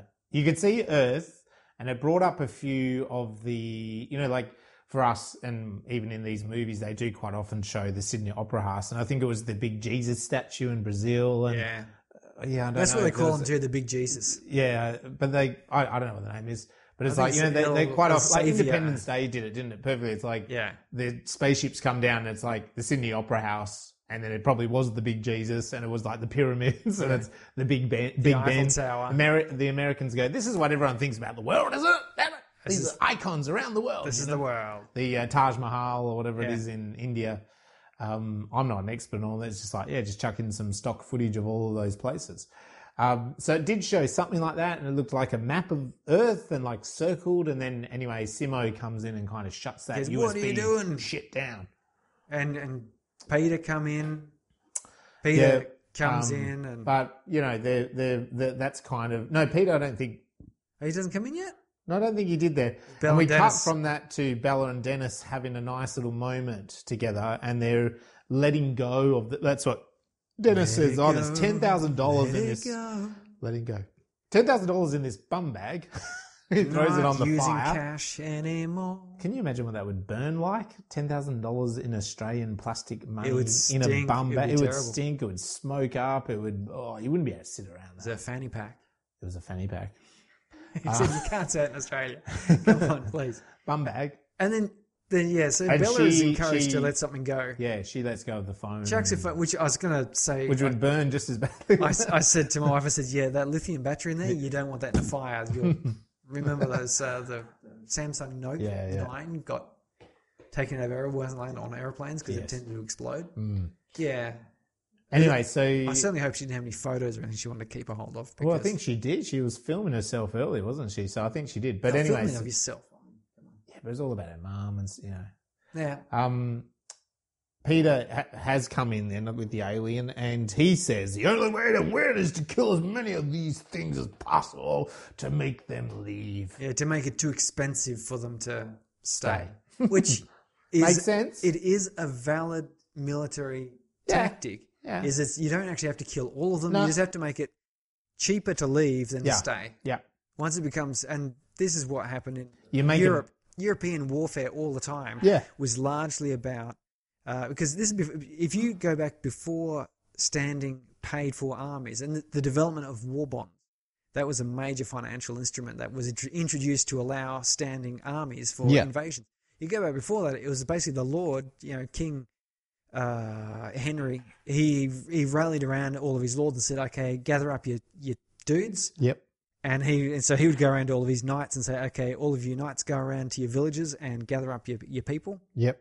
And they would all form up, and most of the way they were paid, because while they're doing that, they're not farming. No. But the reason they do it is in part because they're kind of obliged to, but they got the spoils of war. So they went across to France and they go smash a town. You get to pillage it. Yeah. You take whatever you can and you can bring it back. Yeah. So the idea of defending against that was you didn't have to kill the armies No. or anything. You just had to stop them from fighting you long enough that it became too expensive Yeah. to keep the army there, because people would just leave. They'd go, like knights would, sort of lords would sort of go, while I'm here, no one's tending the crops, and I'm not getting any money in to buy food because we're not winning. We're not smashing places. Yes. So, you only have to make it more expensive, and then once it becomes, this threshold is passed, people just start leaving. They go, I can't afford it. You're not paying me enough. Because it was, as I said, war bonds became a thing, and then suddenly the government could just gather up all the money it needed to maintain a standing army, and then you could have dreadful World War One, for example, and World War Two, where, and a lot of these other wars, Napoleonic Wars and things, were because the government can now afford to carry a standing army and thus kill more people. So on that, Peter just does that method, which is just beats the living daylights out of the alien. Smashes the alien. And I guess what's important is not so much that, but Simmons just sits there and watches him. He doesn't stop him. He doesn't try to alleviate the alien or anything. And the others, like Amelia and the farmer, are not happy about They're a bit that. horrified by it, and so you should be, really. Yeah, it's a pretty brutal, good old baseball bashing. I don't think it really matter what living creature someone went at like that. You wouldn't be happy about it. No. And it's interesting because as a film, Spark decided in this scene to then intercut that of Peter bashing the alien's I love this, brain actually. He juxtapositioned it with then Bella and Dennis getting it on in this, it was a kind of really nice shot. It's in a tunnel, the rain's pouring down, and you don't see anything. I mean, it's very G-rated, but the young couple getting it on in this tunnel, but it's cut between that and Peter living daylights out of this alien, blood spraying. It's interesting, isn't it? If Dennis knew that was happening, do you think he would have been as amorous for Peter's daughter at the time? Well, but I did like that. Interesting. I like that view of the tender moment of the couple coming together, with then the opposite of a tender moment of a couple coming together. Yeah. And maybe that's the thing. And it'd be good again to speak with the director about this, because maybe it was that we've seen films like this, these epic films from Hollywood, and there is those love scenes in the middle, and they're a bit like, ugh, do we really, is this? Shouldn't you be fighting a war or something? They're fighting aliens, and this is a bit of a B story, and all of a sudden, she's ripping her top off, and they're going for it on the top of a car or whatever it is. It's like, okay, well, it's like believable, but it's almost like it's a bit awkward. Whereas by putting it cutting it between this violent scene, it made it a bit more reasonable or something. I don't know. I think it didn't feel as awkward. Maybe you got a bit more meaning out of it. Get that at one time there's this horror occurring whilst at the same time Peter was beating an alien to death. Yeah. See what I did there? Swapped it around. Yeah, pretty funny.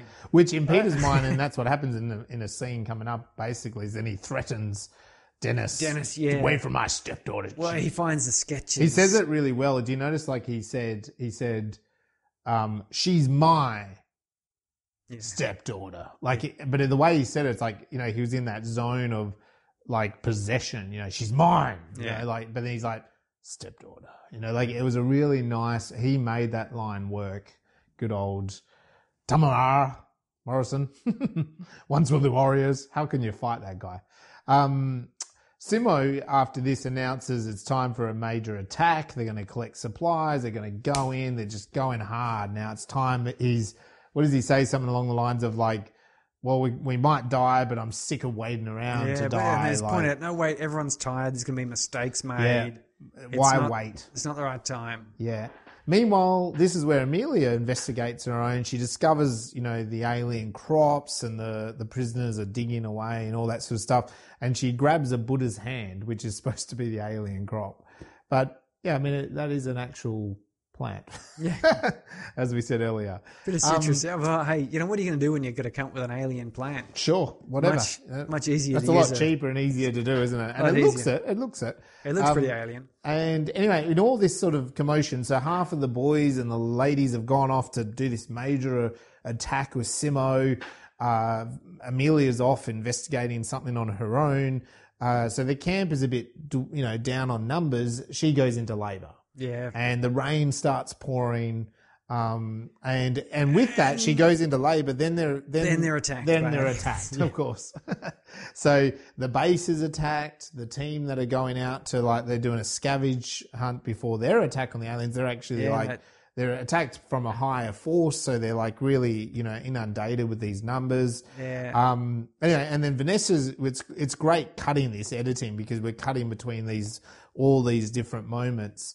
And while Vanessa's trying to You know, she's trying to get birth happening, you know, going into the process of it. Seth, he starts to kind of get a bit He's freaking really, out. yeah, panicked. Well, you're over getting the that noise. shot of like him looking around, and then there's like a shot of the aliens blowing some up. Yeah. Shot of him looking a bit worried, and the shot of the aliens Yeah. doing something dreadful, and people Yeah. running and screaming. And And then there's like explosions. aliens coming towards him, Yeah, and he says, "You've got to be quiet." yeah, And because she's screaming, Yeah. as As she would. you I'm, would. I'm surprised any of them aren't Yeah. just screaming. yeah. And yeah, he tries to go at her with a stick. Yeah, he tries to muffle her, like he literally. And this is where good old Pete like kicks in. He tackles him, and they basically have a fight to Seth's death. Yes. You know, like As you'd it's an expect. accidental death, but you know they were going at it hard. The baby is born, which is great. You know, triumph there before the aliens have kind of descended upon them, and then Vanessa dies. Yeah, which holding doesn't the baby. surprise me. Like people and I, my wife and I were sitting there watching this, and we're going, "She's not going to do well out of this." Like, No. it's a rainstorm whilst being attacked Yeah. by aliens, life Yeah. and death. This is not a good combination No. for trying to give birth. No. And it's a first childbirth. It's not like Yeah. her fifth child, and Nope. she's knows the process and procedures, and her body's Nah. used to it. Oh, fifth child. They Yeah, just pop out. out she goes. The vagina is ready to go in that concept from my experience. So yeah, so she died in childbirth. Yeah. Bit sad. And Simo, in his big gun battle with the aliens, he's actually shot and knocked unconscious. Yes, which Yeah. I think is sort of a reference back to the fact that the reason he was out of AFL was because he had it was a 30-day coma or something Yeah, funny. so he sort of had some previous brain trauma, which can, you know, come back around. And when everything is just looking dire and they're, you know, they're all in trouble, the Australian Army rock up. This was a nice touch. You know what I really liked about this? It did show I suppose another juxtaposition between Yeah. the guerrilla fighting as best they could sort of stuff, and when the Australian military armed forces are in there, they're just sort of walking through. Yep, you go over there. You do that. You know, like they're really well organised, and the sniper and his spotter. But that's a nice touch. Yeah, it was. And I saw on the Spark Films website that they do military film, like acting advising. Yeah. So that was a nice touch because usually, they tend to show snipers just running around the place with a gun shooting Yeah. people. In reality, they work in teams. And so it was a nice sort of touch there. It was. And yeah, and the They yeah, came just in very the much coordination coordinated. and Yeah. you sort of going, oh, okay, these guys know what they're doing. Yeah. And you thought the other guys were doing pretty well, like Simo and his crew were doing pretty well, but you realise that they were a little bit ragtag, Yes. and this is how it's actually done. So it did give a feeling of safety as well, It did. because you suddenly thought, oh, okay, whew, man, they got this sorted out. They did. So they're taken back to an army base, and they're actually told by I'll call him the commander. I don't know if that was his actual. I think it was. Yeah, no, I'm not too sure.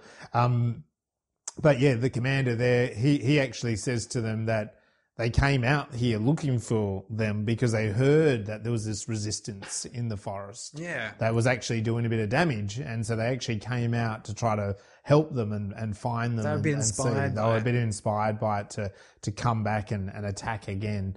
So that was interesting. It's also revealed that all the major cities are flooded because of something to do with the spaceship being too I made close. that very same comment when that big spaceship there was up there. I said, that thing is going to have gravitational effects. Yes. Like you can't have something that massive. So that's that an interesting. close. I liked that because I thought of you because of the science factor. But I thought, oh, that's an interesting. So it's like, you know, we see these films where they blow the living shit out of big cities, but it's like maybe just a huge spaceship coming down would just kind of cause enough devastation to the gravitational pull. You know, it's interesting, isn't it? It's like maybe you don't need to blow the crap out of things; just literally get close enough. You probably wouldn't get like an instant problem. No, But this is 8-9 months that's after true. their Yeah, arrival. so it's causing problems. That would really mess with weather patterns and yeah, tidal forces. yeah. Yeah, you get a big change of things going on there. So, yeah, we're told the cities are flooded, like governments don't really exist, the leaders are all in hiding or ran away, and really it's just kind of what's left is what's left in terms of military presence against this invading force. Peter says that he wants to now leave. Like, look, you're with the army. You know, it's time for Bella and me to leave and find his wife. But Amelia really pleased with him to stay. And she says she'll help find his wife, but we've got to stay together.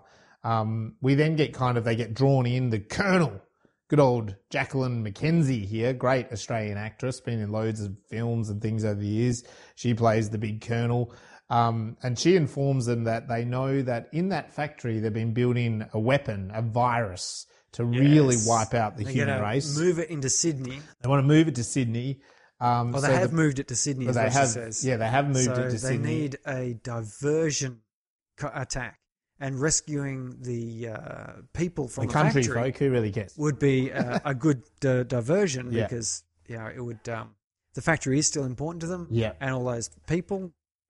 So that's the plan. They're going to do that. Yeah, so they'll do that as a diversion while then they send in every last plane, helicopter, whatever, into Sydney to try to. This is a nice way to avoid having to have too many aeroplanes and helicopters in the final battle of the country town. Otherwise, you were sort of going, well, why is the Air Force not attacking this factory at the end? The reason is because they're all in Sydney, which is hours and hours away. That's right. And so the gang, she says the gang are kind of basically, you're welcome to help us. We'd like you to help us because you know the terrain and you know the situation. You got the local knowledge. But it's up to you. And so the gang is kind of a bit disbanded. Amelia is the one that's gung-ho. Jackson says, I'm out. Yeah, I got a bubby. Done. I have a baby now. And Simo is still unconscious. Simo's unconscious, but Amelia's keen. Peter, we think, is going to leave to find his wife. But as the army get all ready, the commander's getting ready to do his thing. Amelia comes out, and then they all do come out, apart from Jackson and Simo. And they're like, oh, no, we are still a group, and we're going to do this together. And that's where the commander says a great line where Amelia says, what's the plan then? And he goes, cause a distraction, get your people out, and save the fucking planet. Yeah, I love the save the planet. It's kind of almost like he's saying, it's pretty much the plot of every other film, but that's what we're doing. But I like it. They kind of get into position, but communications drops off. And the commander's saying... there's not enough resistance happening. It's a bit weird. You think too easy to approach. Yeah, something is wrong. He's not happy with it. It's a trap. And the colonel says it's a trap. It's a trap. It's a good old-fashioned trap. So. Of course, Simo used the line, if you want to live, come with me, which is earlier in the film. I personally quite enjoy that. Yeah. And I would have taken the opportunity to say that as well. You should have. Shall we continue on now? We should. So it is a trap, and they never move the virus. That's what she's sort of revealing. Anyway, Jackson's like, what's going on? Like, we need to go help our group. This is the final battle here in this country town. Yeah. How about that? I know. It's a nice little twist. And the colonel tells Jackson, well, there's no more help. I can't send any more men in. It would be suicidal. Suicide mission. And she doesn't want to do that, which is totally fair enough. So he goes and wakes Simo up with a bucket of water. Well, waggles his legs first to see if that helps. Yeah, but a bucket of water, that's all you need to get someone out of a coma. Bucket of water splash on. He jumps up and gives him a rundown of what's going on. That's pretty easy. And they go off, and it's basically the major battle, isn't it? So it's the team in the army do a good old-fashioned huge battle scene attack on the field. It's lovely. There's slow motion, there's machine guns, there's lasers. Initially, it looks like it's working well, but then the aliens have a counter-strike. The alien commander, the Cape, he has like a big laser gun thing. Yeah, I was wondering where those sort of things, because often aliens are depicted having rather pointless weapons. Yeah. That kind of go. Pew, no, pew, he pew. has a big sort of he has this stinger that just fires a big blast everywhere, which was gratifying to see. It's also nice to see then the commander and the army commander have a one-off. Yeah, that's nice. He should have worn a cape too. He should have in that moment, shouldn't he? And Amelia gets shot and rolls over, and she gets back up. Meanwhile, Simo and Jackson, they break in the back door while all this crap's going on. They just kind of get in, don't they? And Jackson goes off, and he does the good old setting up of the explosives, and they free the prisoners. They get them out. Simo plugs his USB, the alien USB thing in, and this is where he sees, like, again, I was still not completely clear on this, but it looked like there was two aliens overlooking the whole thing Yeah. on a spaceship or something. But then it also looked like there was a mother planet, like a satellite image of a mother planet circling. He mentions they've been planning this for years or something like Yeah, that. so it looked like all this information about Earth. Anyway, this alien comes out and he's cornered, but he holds. Sorry, yeah, he takes an alien that's got this crystal thing, so that must be the virus weapon, doesn't it? I mean, And it he looks like gets the virus weapon because it's in a crystal container and it's got sort of a slightly glowing yellowy green fluid. Yeah. So he's got this special, We all know from long cinema experience that's something dangerous. Important, yes. Anyway, this alien commander comes out and he can talk English now. Oh. I know. So he they sort of have a standoff about the crystal, and he says, "Well, if we need to kill to survive, we will." Yeah, he tells them that our home world is destroyed. Yeah. And we've got nowhere else to go. We know we have to come here. Yeah. And there's not many left of them. There's actually like this big spaceship and most of it. There's not actually that many. Which would explain the drones, for example. Yeah. And their dead world also explains why their life viewing helmets are not well attuned to operation on Earth. Yeah. Because I guess for God knows how many generations they've not been in a world Living world filled with life. Yes. So the military move in, and the military base has been attacked. So the army do attack. The helicopters then come in, like the leftover helicopters from Sydney. Yeah, I guess I think they pop up. There's a couple of them that pop up and they provide a bit of help, but then they're also shot down with the drones. We have the commander fights the commander 101, and the Aussie one is beaten to a pulp. And just then the prisoners kind of have a moment where they have that same realization that in fact we should get involved in this and attack, shouldn't we? And they do, and they start overpowering their soldiers. And the alien commander is confused by that. And it just gives because he steps forward to say something. Yeah. And behind him, he pops up with the that Aussie big commander alien. pushes the gun around and point blank range. Yeah, as a last shoots second, him off into the distance. He does. But you disintegrates. Simmons is sort of having a standoff and he like flees, but he gets shot. He's then in hiding and the aliens come on top of him and then he's, on his own and then he escapes. And then he's on his own and he gets on the radio and he says, to anyone out there. And then Amelia actually answers and, he tells her that, look, he's got the crystal. He'll blow everything up, sacrificing himself. Good old sacrifice yourself. Why not? For the greater good. She doesn't want him to do that, of course, because, she loves him. But he says goodbye. He says his goodbyes and, he says it's for the greater good and blah, blah, blah, doesn't he? It's always nice when people say something's for the greater good and it's themselves they're sacrificing, not someone else. Yeah, it is better. That's how you know the good guys versus the bad guys. The bad guys always sort of say, you have to die for the greater good. That's right. Like, why is it that the greater good includes you? Yes, that's it. I don't trust that, but he's doing the other way around. So but then Jackson rocks up actually, and he's so then they're together and they do a good old footy pass of the crystal. Yeah, this safe they hands. do a roll and so, but then Jackson's blown over and dying. So he says, I'll take the hit, run, get out of here. And he takes the heat and he's just yelling out, take care of my little girl! Take care of my little girl! And he's firing on Okay, yeah, sure. Yeah, sure. And Simo's just doing the old-fashioned, Bruce Willis slow run out of the factory kind of thing, but it looks like he's still in the factory, sorry. So then we see Jackson dying, saying, take care of my little girl, and then he pushes the button. Adrian! Allison! Vanessa! Whoever you are! The daughter's called Allison. I'm pretty sure he does say, Allison! Yeah, Allison. And before that detonates, there is a good sort of montage, slow motion of all the main characters. Yeah, where they're up to in the they're battles. all kind of battling their own little things, aren't they? They're either having a fight, firing their gun, running into battle, whatever they're doing. They're all having these one-on-one situations. And even the farmer, I think, has got the baby while the bomb's coming over the head and stuff like that.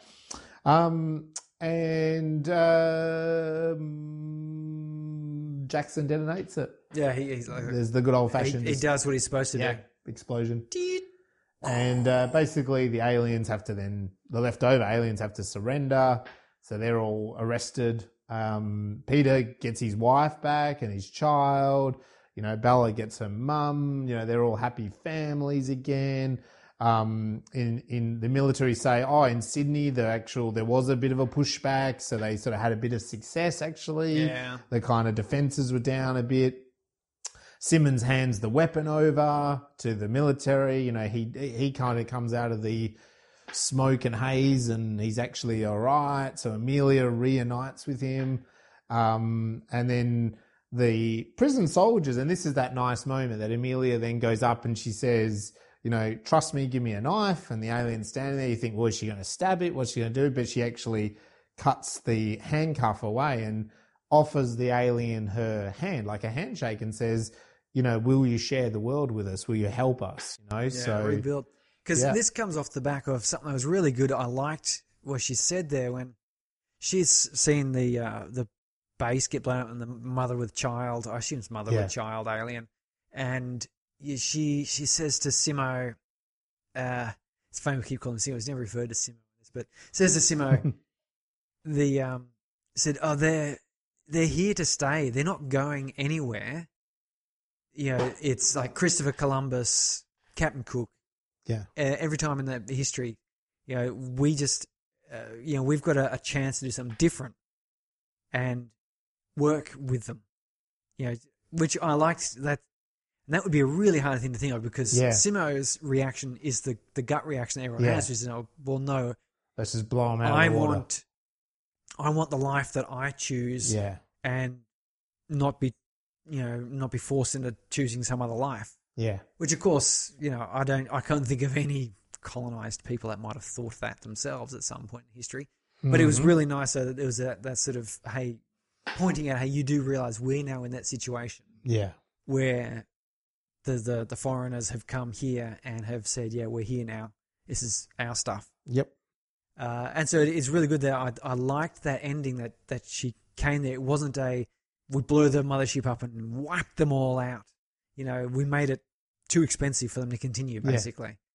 Instead, it was a case of they kind of did. They took away that viral weapon, which would have decided that it was going to go one way. Yeah. And now it's just like, okay, now we don't have that big decision happening. Why don't we just make this a bit better? Because we could all do it. It's a nice message, and that's that hope.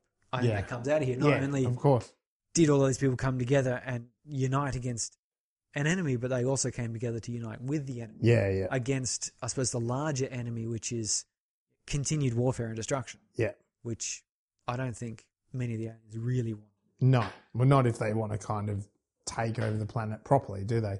So anyway, that's a nice moment. And then we have this last scene of that. Then they're coming together. Amelia does a bit of a voiceover telling us, the audience, that they've had to come together, that some of the aliens joined forces, but then there's the force in Sydney and I suppose maybe in other big cities or wherever around the world, but not all of them agree. And so we have this great sort of epic shot of them entering a really destroyed Sydney Opera House. But it's Sydney because of the Opera House. Yeah. It's a broken down, and they're all looking militarized. We'll ignore the fact that the Sydney Opera House is like really central Sydney. So they've had to go through, I don't know, about 20 kilometres or so of Sydney to get to that point. Before they reach that point. But anyway. But it's always, it's symbolic, isn't it? And they're coming there it looks like they're coming up to have a fight with obviously probably another military force, So and that's how it ends. That's the end, which is great.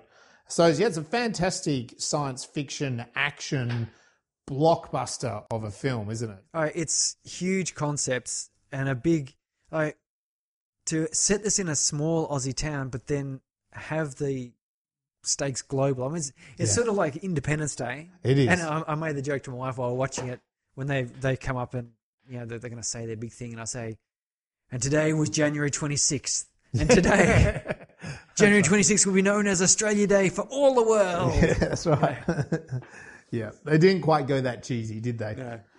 So it was an amazing viewing experience. I mean, I really put this down to something like Independence Day. I think this is a kind of a match up to it. Well, and I've yeah. never really, like we said at the start with Hamid, I've never really seen an Australian film probably hit something like this out that really does go head to head with a big blockbuster that. It's pushing its way up there, I think.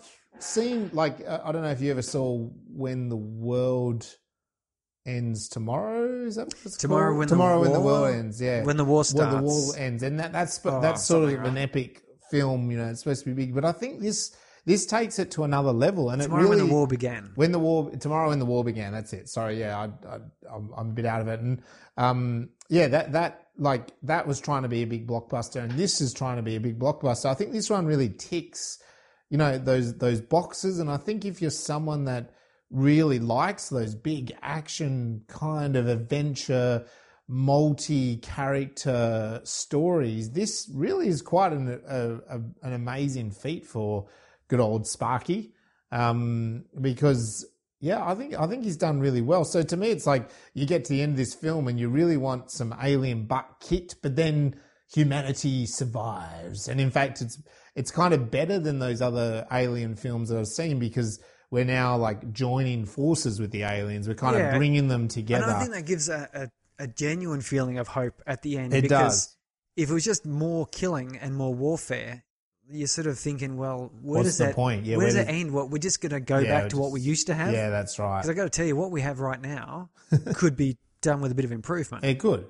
So, on the other hand, however, that alien force comes in, they were the occupying force, so they were coming to colonize. And then they turn around and sort of say, well, we're willing to work together. Let's work together. Let's not be colonized.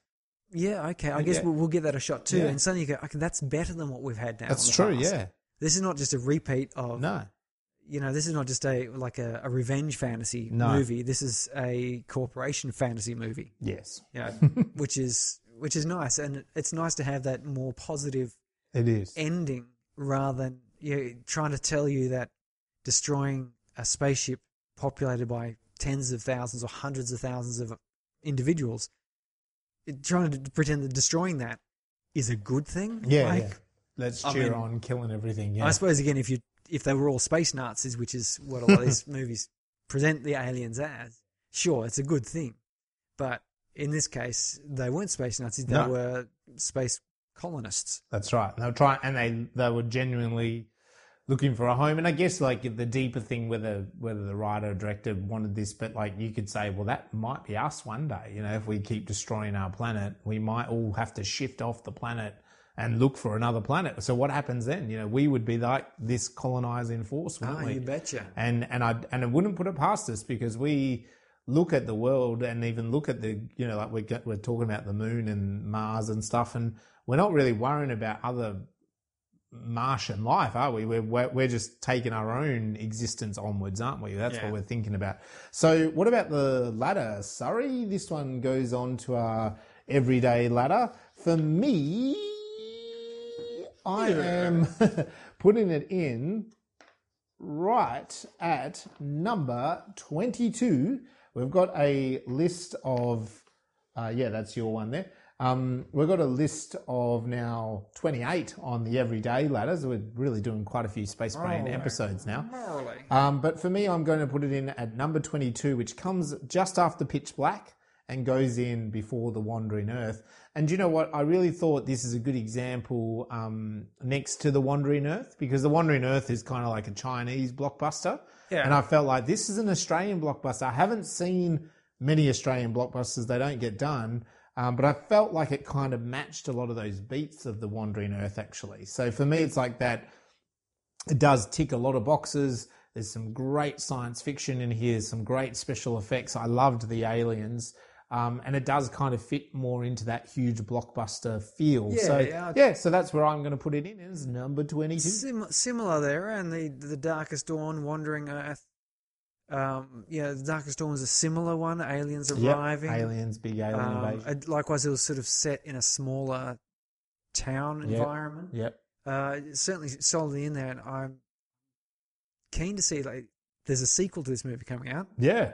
And it's ramping up the budget. It'd be interesting to see, like, this film, I think, was about a $6 million budget. That's what Wikipedia says. Yeah. I'm sure Spark Films could more accurately portray that. Yeah. But it's got to be in that sort of ballpark. Yeah. What would it be able to do with, the $150 million, $200 million sort of budgets that these big, blockbuster films have? Yeah, I know, yeah. And that's the thing. If you throw, if you're saying 6 million, something like Independence Day back in the mid-90s had a couple of $100 million, so you throw a couple of $100 million at this and it's on par with that. Oh, yeah. Well and truly, yeah, definitely. What about a best scene? What stood out to you? What was a little bit of a favourite scene for yourself?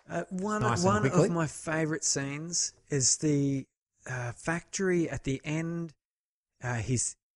Simo is coming in past the through the back door, and you've got this nice, bright sort of light outside. The inside is dim. It's like just some nice lighting in there. And he steps forward, and he just steps up, and he sees some aliens, and the aliens see him. And as he's stepping up, he steps up into a patch of light that goes across his eyes as he delivers. I can't remember what line he delivers, to tell you the truth. But he delivers some line and to shoot, and it was just a beautiful scene that sort of brought up, and the light just hit at the right spot, and marvelous composition there, I think. Yeah, that was a cool scene. It's a great scene. The other one, of course, is the love scene interposed juxtaposition, with the Peter. Death scene, the beating scene, the violence. Love versus death. Yeah, that was.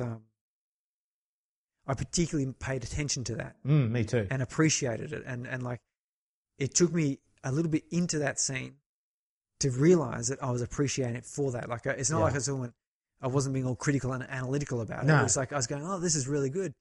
Why am I enjoying this?" Oh, right, because he's gone, ape shit on the alien, while the other two are having a pash out. Yeah. But yeah, so that those two scenes, I think they were top quality scenes. You wouldn't find better arrangements in other films. Yeah, definitely. Except for maybe 2001: Space Odyssey. I really liked the overall alien attack scene, just way back at the start with the football field, going the lights out. I liked that it played off that idea of a real country town feel of these glowing lights coming towards them, people kind of going, "What's going on?" As we said, the mayor, someone paid for this? Like, someone mentioned that to the mayor, doesn't he? Says, so that naivety of like what was coming towards them, and then even like a lot of people were filming. Yeah, they pulled out their cameras. And there was a nice bit where I think Marcus was trying to focus on his phone camera as well, like what the light was, and there was this impending doom as an audience member, but the small town. You're waiting for the first shots to be fired. Yeah. And like you were waiting for that. There was a good moment of tension and there's almost like a bit of, and I have seen this in a couple of other films where it's like before destruction, there's a bit of beauty. So it was almost beauty in like the coloured lights and all that. So I just liked that, like when the scene unfolded, it was all good, and I thought that was really well done with the explosions and the aliens, and I really did like when the soldiers entered the town. But I just really liked that anticipation of those lights and the way the town reacted. I felt like it was very realistic. It's a little bit Simpsons, isn't it? Like, like the way the crowd, little small country town react to something like that. I really liked that. And then even just not that long later in the film, when they're in the farmhouse and those two soldiers enter, I kind of really like that. Like it reminded me of Signs, the M. Night Shyamalan film, again, where like, in that the aliens come down and again, it's like an alien per person. And it kind of, to me, if we have an alien invasion, it's sort of, we are such a huge population that it almost, there's 7 billion of us on the planet. They need 7 billion aliens maybe to kind of attack, And so this idea of like one-on-one combat and what it would be the difference between that.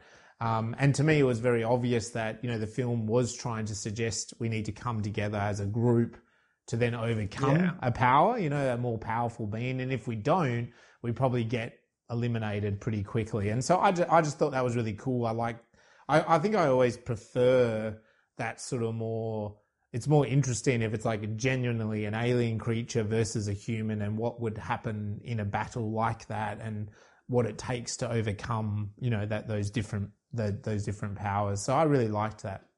What about the science? Sorry, what do you want to talk about the science in this film? Well, biological warfare. Yeah. A very interesting case. There's a controversial case, in fact, here, biological warfare in Australia. Yeah. Yes, back in 1798.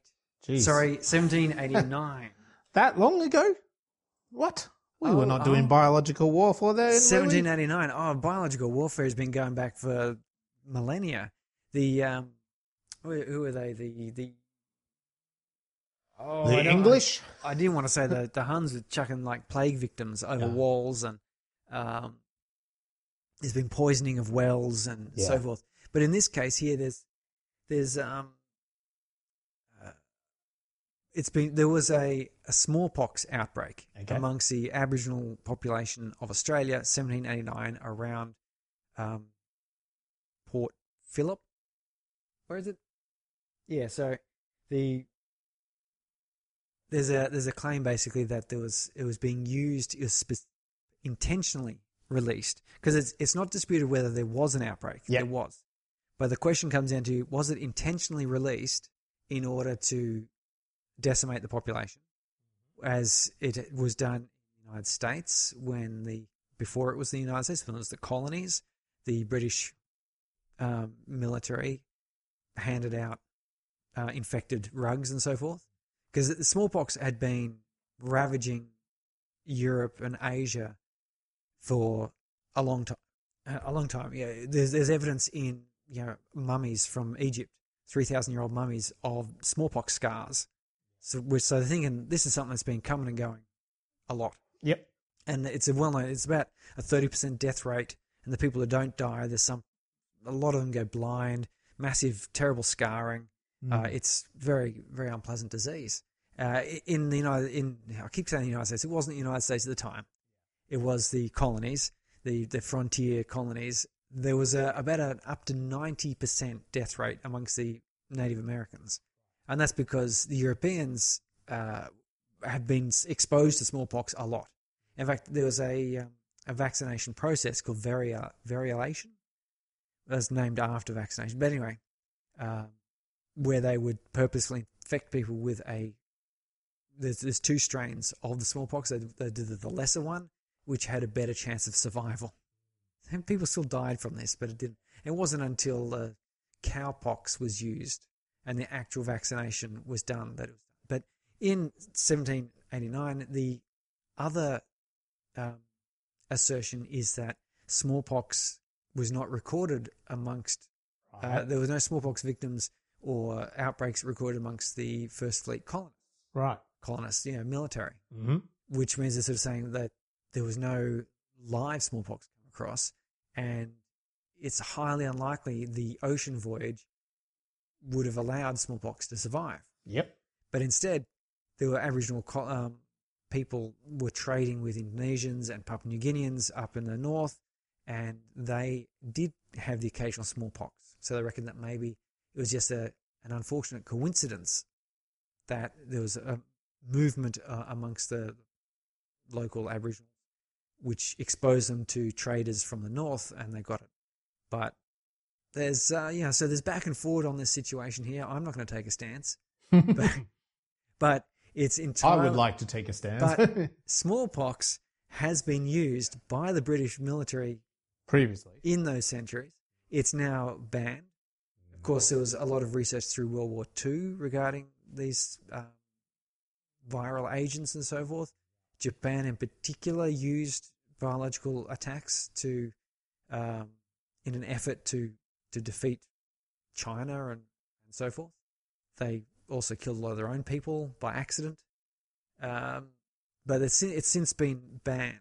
And it was just really interesting to have a look at this. And smallpox is so good because it spreads by droplets in the air. And I was just reading, they were saying that the best situation for transmission, and this might sound familiar, is if you're within sort of 1.8, 1.5 meters for more than about 15 minutes. Which I realize now, actually, that's probably why we've been given that advice. Yeah. To limit contact, keep social distance, and not spend long times. Because they found that in a house or a building or a hospital, like just being in that sort of proximity is almost no transmission. Yeah. But it's, within the sort of distance that we are, Yeah. if we're for more than 15 minutes, high level of transmission. Yeah. Well, I've been saying this whole time I don't want to be in the same room as you. I wish the producers could put me in a separate room. That has nothing to do with the coronavirus. That's just to do with our relationship. I will talk to the producers about this. Yeah, the producers need to do it. I want to be behind a closed screen next time. Thank you. See what happens. Yeah. Anyway, So yeah, that is interesting. So biological, and the reason biological warfare is so attractive, and something that they're worried about, or has been a lot of worry, is with genetic engineering developed. Yeah, right. If you could, for example, find a genetic marker that signaled out a particular racial group. Right. Yep.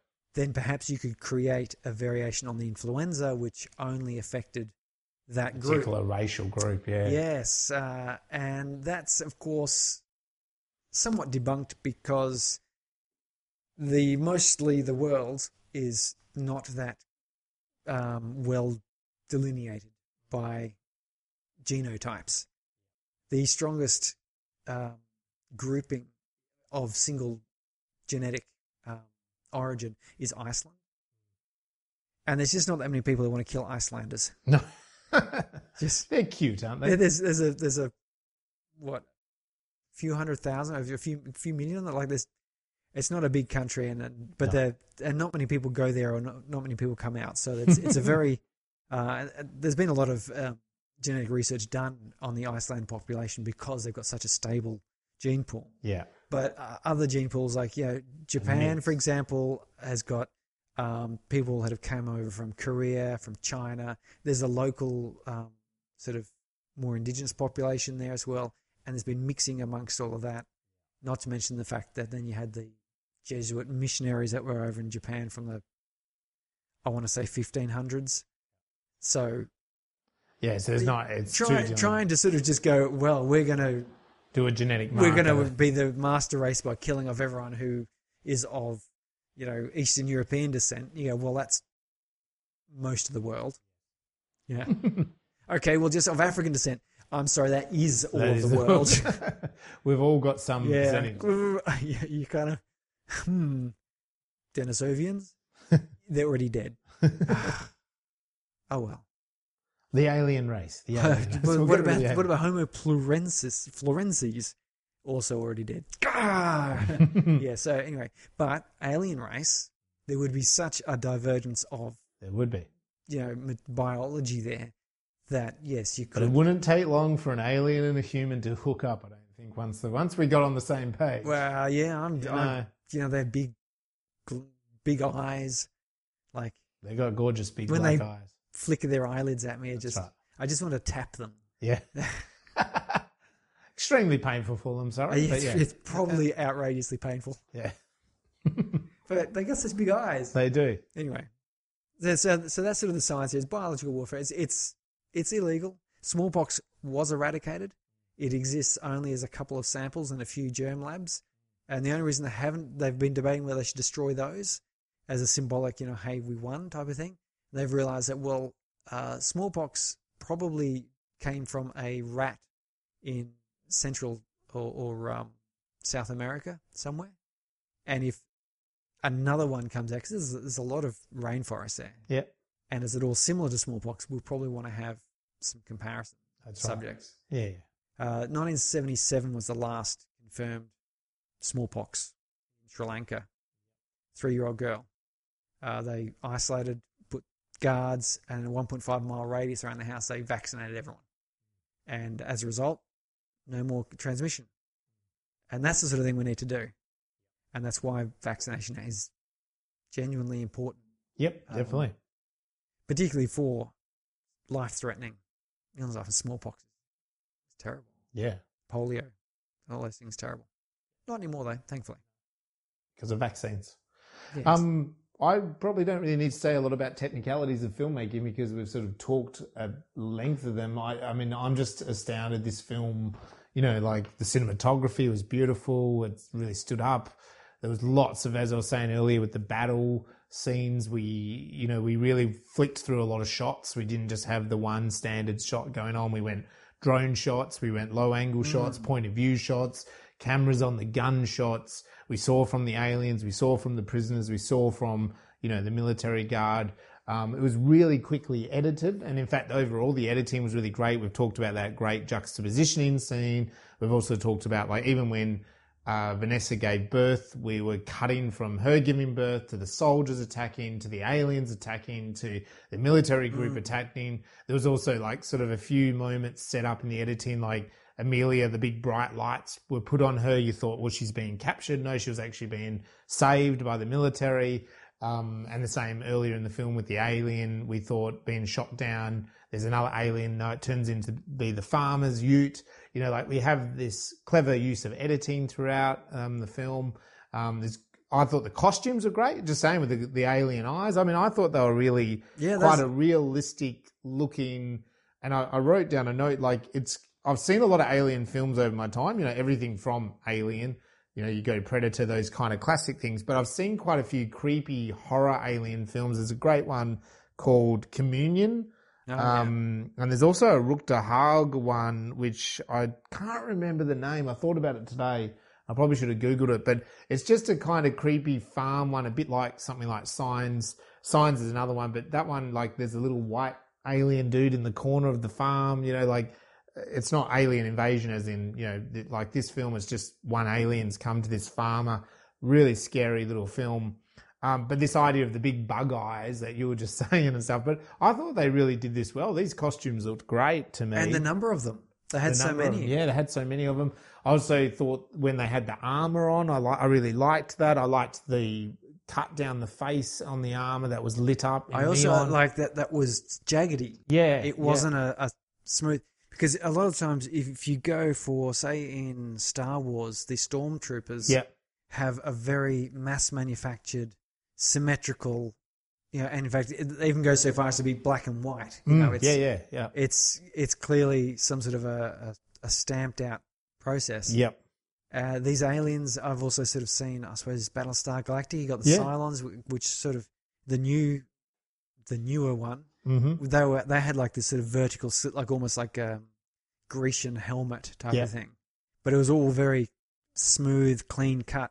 And these ones had the line down the middle of the face and was jaggedy, and red, and it kind of looked like a wound. Yeah, you could imagine then that maybe the intention was it was meant to sort of illustrate that these aliens were a bit wounded. Maybe they had a broken planet they come from. They weren't this smooth, well-integrated killing machine. They were a bit kind of damaged. Yep. I don't know if that's the intention. Yeah, I don't know either. Or it's more like they're rough and rugged and tough in another way, they're kind of more, it's a more Mad Max sort of style, like put together kind of outfit, isn't it? It's a bit more like we're tough and we're renegades. But I thought they were great. I thought and the guns were really powerful and big and bright. They didn't look, even when the humans took them, they didn't look out of place. They looked like real guns to me. They pulled off them well. I also liked the fact that the humans could just fire them.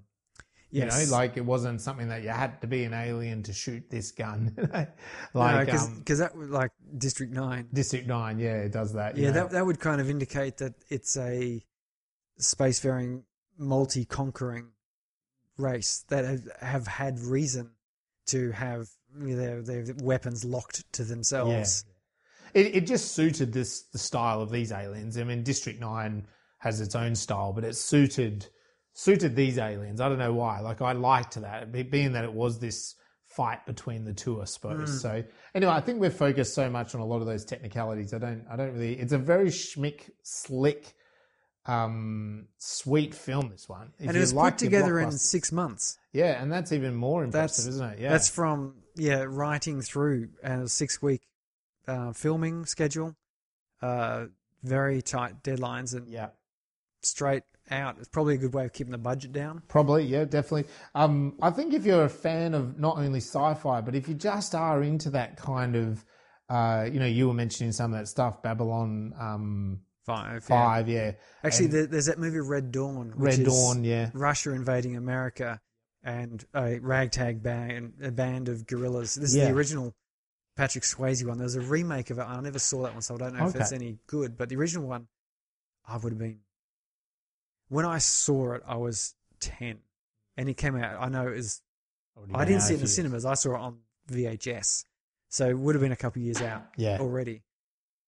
Very similar concept in that is an invading force, a band of not military people, in this case high school students or something, have to try and they take it upon themselves to try and help their town or whatever. Yeah, that's a pretty classic underdog story. Anyway, it is. It's and no matter what, it really got me going, and I reckon the same thing. This movie here. I think if I was a 13-year-old boy, like the fantasy of being the gorilla, as a grown parent and all the rest of it, I'm looking at it thinking, oh no, that looks a bit rough. I would just want to be sitting in my armchair somewhere being relaxed. I've done enough of that. But you would be at the camp doing the wiring of the radios. I'd be at the camp doing the nice, soft, gentle stuff. Yeah. I've had enough rough and tumble in my life. But as a youngster, it's like the fantasy of being out there and like laying ambushes and fighting back the it is, aliens. isn't it? Like they're bringing in the Aussie military that, as you said before, they were efficient and controlled. But we need this ragtag team to come in and show us the terrain. It's like that's kind of the teenage boy fantasy in a way, isn't it? The reality is, I think the military would have said, "Well, no, we don't. We'll get you intelligence, mark it on the maps." Yeah, and stuff, that's right. And then we'll go in. Because the problem is that we'll shoot each other. And you guys will shoot me. We fight well. The army fights really well together, knows what to do, so that when someone says contact 3:00, all the army people know exactly what to do. That's right. Yeah. Whereas the other people go, "What do you mean? What? Bang! 3:00? What does that mean? Hang on, 1, 2, over that way." Yeah. Meanwhile, you're dead. Yeah. So. But it's a great big blockbuster. I've never seen probably an Australian film as being such a big blockbuster. I think if you're into your science fiction, action, reality kind of coming alive on the screen, this is your kind of film. But anyway, let us know what you thought about Occupation, and hopefully you're as excited as us to see the sequel. Maybe we can get a special screening of that, from Netflix or from the man himself. After listening to our episode, he'll invite us to the premiere. We can do a special episode with him. I'll bring my pals James Cameron and Spielberg along to see. Well, I'm pretty keen to see. Like, we've gotten some good science fiction coming out of Australia now. We've got the I Am Mother and the Other Life, and there's that other one that we saw. I just Cargo, and this one here, which is again a different style to all of those. If the sequel builds on, expands, and really focuses in on all the good points we've been talking about here, we're going to see a bit of a, what do you call it, a golden age for Australian science fiction. We can, and that will suit us space brains to a T, won't it? And I think things like Netflix and Amazon Prime and so forth really help that, because suddenly, like Hamad was saying, you can get a global audience. You can, and which means you can, so an Australian science fiction like that has trouble getting funded because that's not what Australians want out of Australian film. No. But the locations and the setting and so forth is actually quite interesting and exotic to a lot of the rest of the world. And then once you throw in the sophistication of movie making, like a film like this, special effects, costume, camera, that's what the global audience wants. So it's like, this is the thing, I agree, like the Aussie audience, they're not necessarily going to fund for this, and that's why it doesn't get funded. That's the old reasons, right? But then now you can sort of say, but hang on, if we do fund this at a moderate price, we're talking about a global audience on something like Netflix and Stan you can and actually whatever. get you can actually get enough interest in it. So like Hamad said, that Netflix is looking for quality, not necessarily the big actors. He was saying that they're looking for quality stories, well made, well, like when he said all that, that's what Australian films actually quite often do. They're really well made. They're really well acted. They're really well put together. Yeah. Things like costume and stuff can be well and truly out there. Locations can be interesting and exotic. That's actually what Netflix is looking for. So why not support some more science fiction films like this one? So yeah, big kudos to Luke Spark. We look forward to the sequel. Let us know what you thought about the film, Occupation. Let us know what you thought about what we've talked about tonight. And you can hit us up on our socials, can't you? Sorry? At Space Brains Pod on Twitter. And also at Gravity Undone on Twitter. You're probably going to get more response there. At Space Brains Podcast Facebook, Space Brains Podcast Instagram. Yep. GravityUndone.net or markregan.com. .au. You can get a hold of it. We're pretty easy to get a hold of. Yes. Really. Hell, yes. if you Google Space Brains, something comes up somewhere. Something comes up. Yeah. Space Brains, probably you want to do Occupation podcast, something like that. Yeah. Tune in next time for when we review the film Gantz Zero 2016, available on Netflix. Catch you later. See ya.